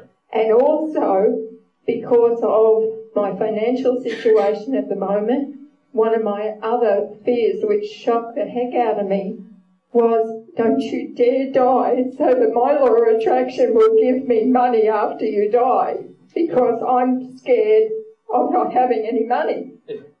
So let's address some of the issues from a prayer point of view. Firstly, the prayer that Dad, deals with his emotions at the moment is motivated by some selfish emotions inside of yourself, right? A lot of fear and a lot of those. So the motive is fear within yourself. Right? If the motive is fear, is it love? No. Simple as that, just no. Now, if the motive is fear, the prayer you need to be praying about is, please help me look at my fears about my father, and his illness, is the first thing that you need to be starting addressing with God. Does that make sense? Once you let yourself work through all of them, you'll actually get to a state where you can pray for your father, but actually the motive be based on love. And so many of the comments that you made as what you were praying to God about, actually God couldn't hear. Because at the moment, it's coming from a different place. Is it? Yeah. So the key is to start addressing that issue with God. Does that make sense for everyone? See, for most of us, what we're doing is we're addressing issues with God that we're not actually feeling at the time. In other words, we want God to change our external environment so that we don't feel the fear that we feel. But actually, the external environment is actually there through your law of attraction so that you feel the fear that you're feeling and work your way through it and get to something deeper. Does that make sense? So what God wants in this situation, what you want in this situation, is totally the opposite thing. So can God answer those prayers? No. All God can do is allow the fear in you to build even more and build even more until you realise, actually, I am just so terrified about whatever it is, and I need to deal with that. That's the thing I need to pray for. So that's what, in this case, you need to do. So many times I see, even on the internet, like where people are saying, oh, such and such just passed, pray for them. Why? Why didn't you pray for them before they passed? Why? Because you didn't care about them as much before they passed and afterwards. Why? Can you see what I'm saying? Because obviously you didn't think about them that much until they passed. Why? Because you're probably scared of passing yourself. That's probably why. And allow yourself to feel your way through all of that emotion then. Do you see what I'm saying? Like, often our motives for doing things are way, way out of harmony with love. So when I hear people say things like, I see quite often posted different things on different forums, not very much now because I don't read much of that, I see quite often in the past ones where, such and such have passed, please pray for them, or such and such is very ill, please pray for them. My feeling is, why aren't you praying for them already? When they were not, unwell, for example. When they weren't passed, why weren't you praying for them then? Can you see, sometimes if we ask that question, we will often see the motive that we have. And it's the motive we have that needs to be addressed. I wrote a lot about fear last night because yesterday I said to Nada, because I live with her, a lot has happened in the last 3 weeks that I don't think I've been emotional enough for it. There must be a lot of fear there. So thanks to my law of attraction, it's another started. Fear event. Yeah. We will talk more about fear when we talk about this subject of emotions of self-deception, because fear is an emotion of self-deception, and we need to talk a lot more about those kind of emotions. You'll notice over the page, under the section on the third page, I've got what will not be heard by God. I just want to go through a few of those.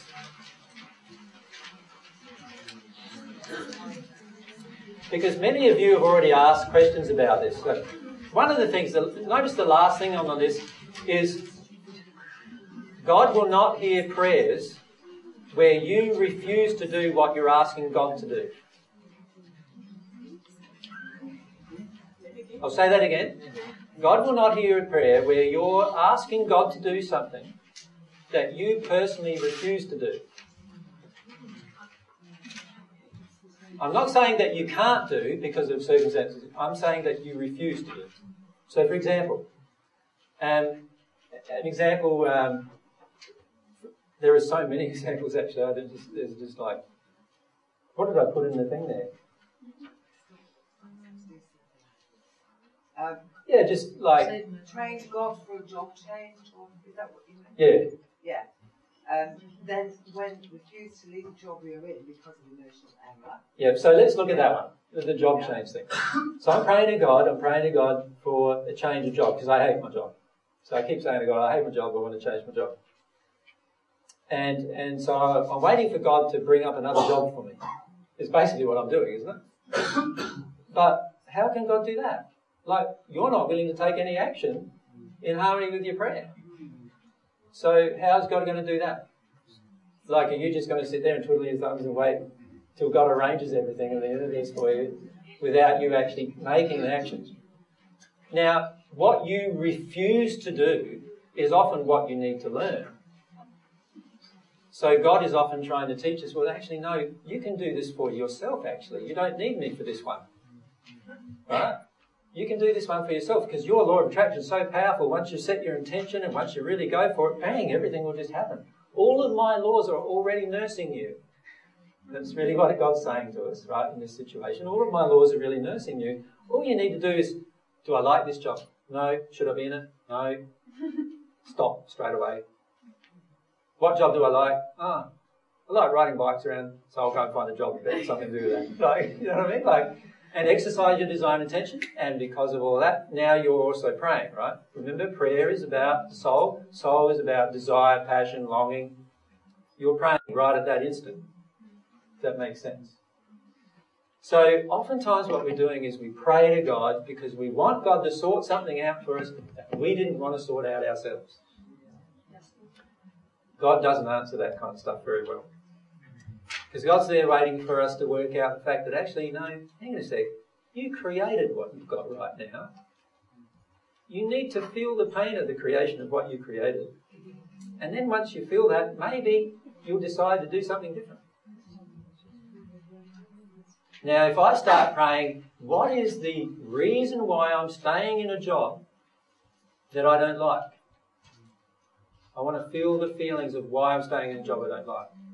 Now God can answer that really, really well for us, can't he?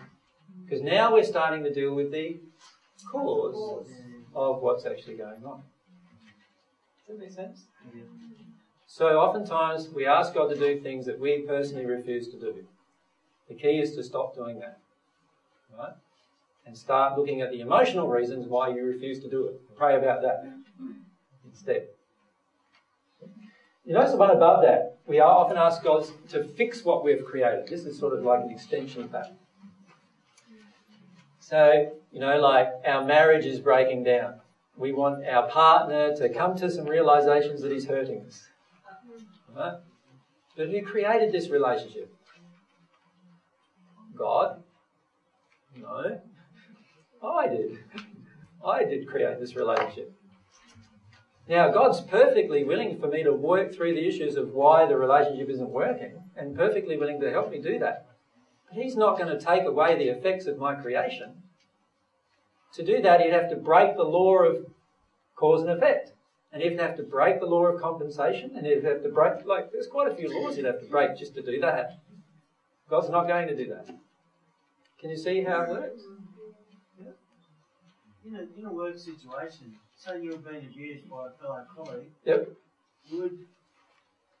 In that situation, if you wanted to pray for God to release that, would you have to feel like not being liked and all that emotion and release and experience it to release it to God? Yes, that's right. Then the law of attraction or law will change? Will change, that's right, yeah. Oh, well, the law of attraction might be just a simple thing of why are you staying in a job where somebody's harming you? And a lot of times what we do is we prostitute ourselves in that way. We stay in something that's harming us because we haven't learned to love ourselves yet. So it might not be the law of attraction because of other issues. It might be just that we haven't learned to love ourselves yet, that it's being triggered. The key is to let yourself work your way through that emotionally. Pray to God about the issue and you will find what the issue really is within you. Also, on that note, does that come back from a childhood? Always. Always from a childhood thing. Yeah, always. So at the causal level, we'd be asking for God to show us what this is triggering in me. What's the feeling it's triggering me? I want to know what that feeling is. Oh, it's anger, and then it's this, and it's that, whatever the emotions are. And then I'd say, what kind of relationship does this have to issues in my own childhood? And you'll probably find a relationship between a father doing that to you. In your case, yes. And so forth. Good. Notice prayers that harm others or the environment. And I've heard of people saying a prayer to curse a person. How many times have you felt like doing that? And in fact, the person was then cursed. In other words, the person then got a sickness and they died from it. Or the person then got, some kind of illness. And now, was God doing that? No. So who was? A spirit, yeah. So many times, and this happens a lot in more spiritualistic cultures, like the Aboriginal culture, a lot of the African cultures, a lot of the Asian cultures, where direct spirit influence is involved in harming the other person at a person's wish. Right? It's certainly not God doing that. God doesn't answer prayers to cause the harm of other people. Very, very low-level spirits answer those prayers in order to carry out your wishes. Right?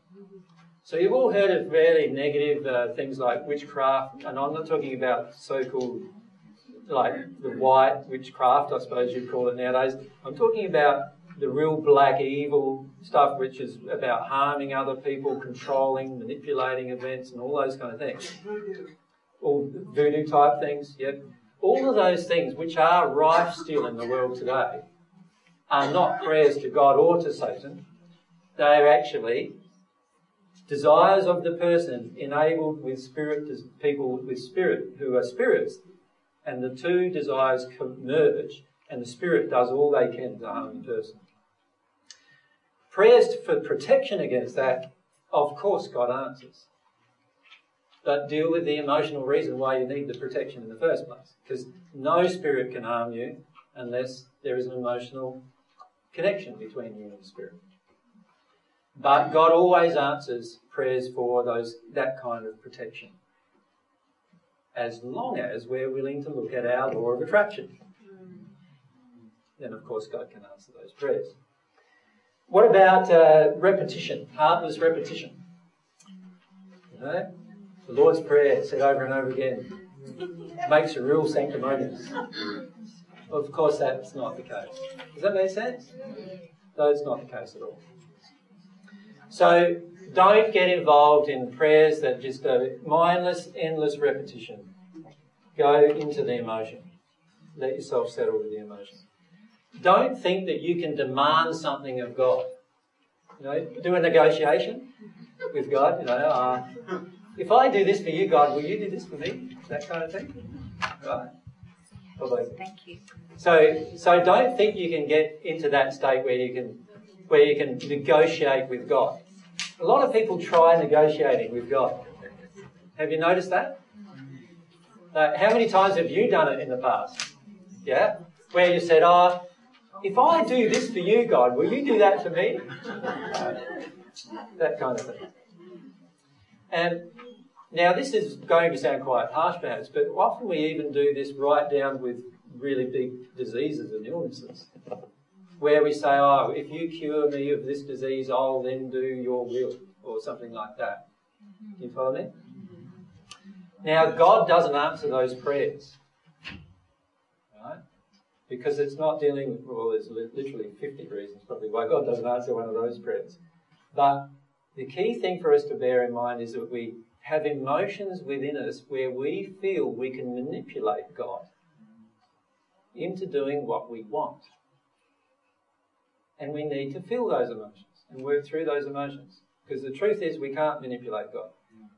God is unnegotiable. That doesn't mean God's unloving. It means that God is unnegotiable with regard to breaking any laws. Nowadays, you pay a bit of extra money to someone on the table. You get a bit of a kickback, and get a bit of extra service, Well, God doesn't do that either. You can't just pay extra money to God and God gives you a bit of extra service, or, you know. So all of these things that have been presented in the past in many religions of, you know, paying extra to get out of purgatory and all those kind of things, all of those things are obviously not motivated out of truth or love. And it's impossible to do those things. God doesn't change God's laws. What about when you ask God for a sign? Is that being... Ask God for a sign? Yeah. What for?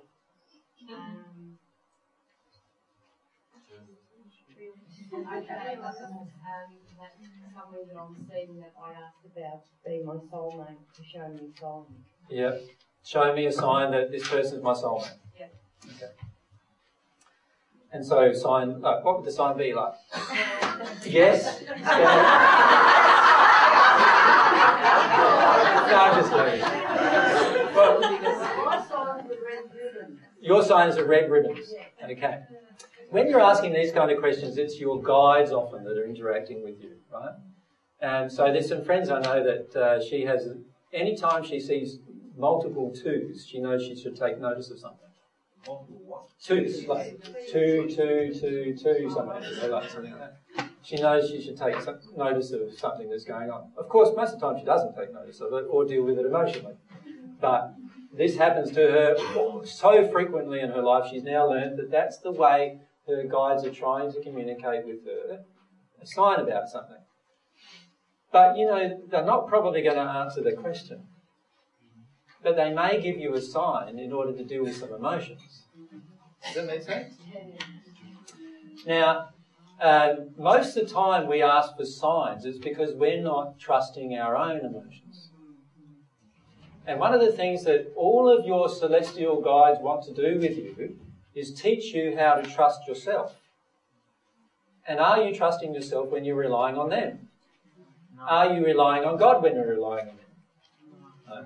So a lot of these things of signs are all about us not yet being developed emotionally enough to know the truth about it. So isn't it better to ask for things like, I feel this person may be my soulmate. Show me what emotions I need to work through to know the truth. That would be more beneficial for prayer, wouldn't it? Rather than asking for a sign. Because, you know, if they just give you a sign, you just say, oh yeah, he's my soulmate. And so you get into this relationship and he's a sleazebag at the moment, right? I'm not saying he is, but let's say, you know, and if you loved yourself, you wouldn't even be with this man, even if he is your soulmate. Does that make sense? But because somebody has told you he's your soulmate, you go into the relationship. Now, obviously, that wouldn't be beneficial to you, right? So this is where the principles of truth and love need to be practiced in your life. So rather than asking yourself those kind of questions, you're far better off asking yourself things like, and asking God things like, what emotions in me are unhealed that prevent me from meeting my soulmate? Please show me those emotions and help me work through those emotions. Does that make sense? That would be a far more powerful thing to do. Because the truth is, if one of your guides or even God gave you a sign that somebody is your soulmate, and the person is in poor condition, there's a high likelihood you would compromise other principles at the moment to be with them. And that wouldn't be beneficial to your soul at all.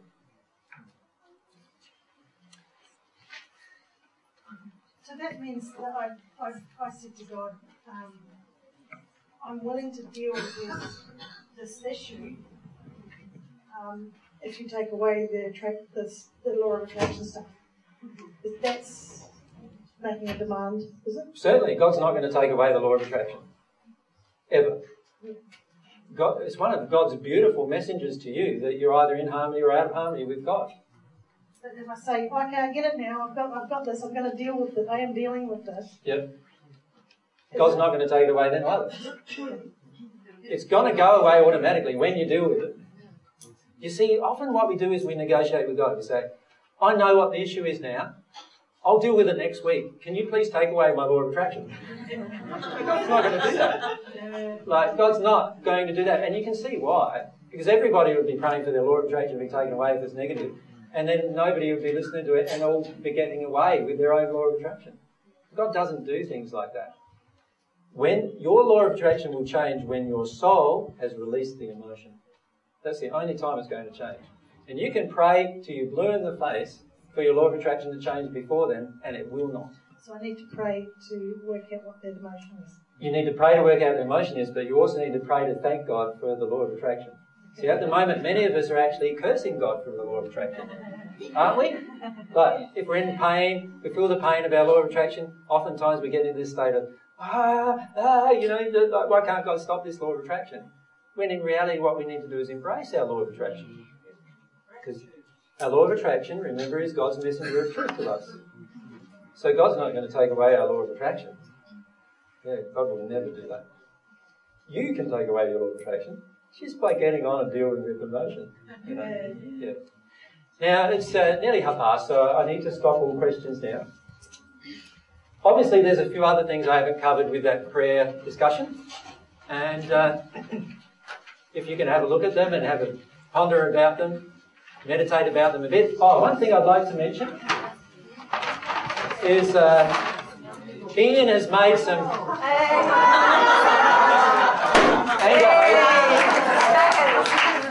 There's 5 in the bag that Ian has brought for a present.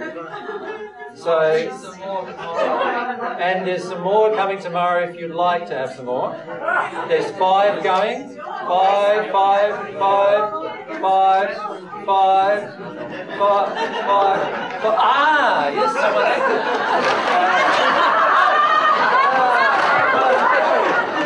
How are we going to have this? There's nothing coming tomorrow. What just happened there? What just happened there? I was offering, and what was going on? You were waiting for me to... Can you see what was happening with desire there? Can you see that? It was when somebody actually come up and exercised desire, and they received. Important lesson. Thank you very much, people, for your...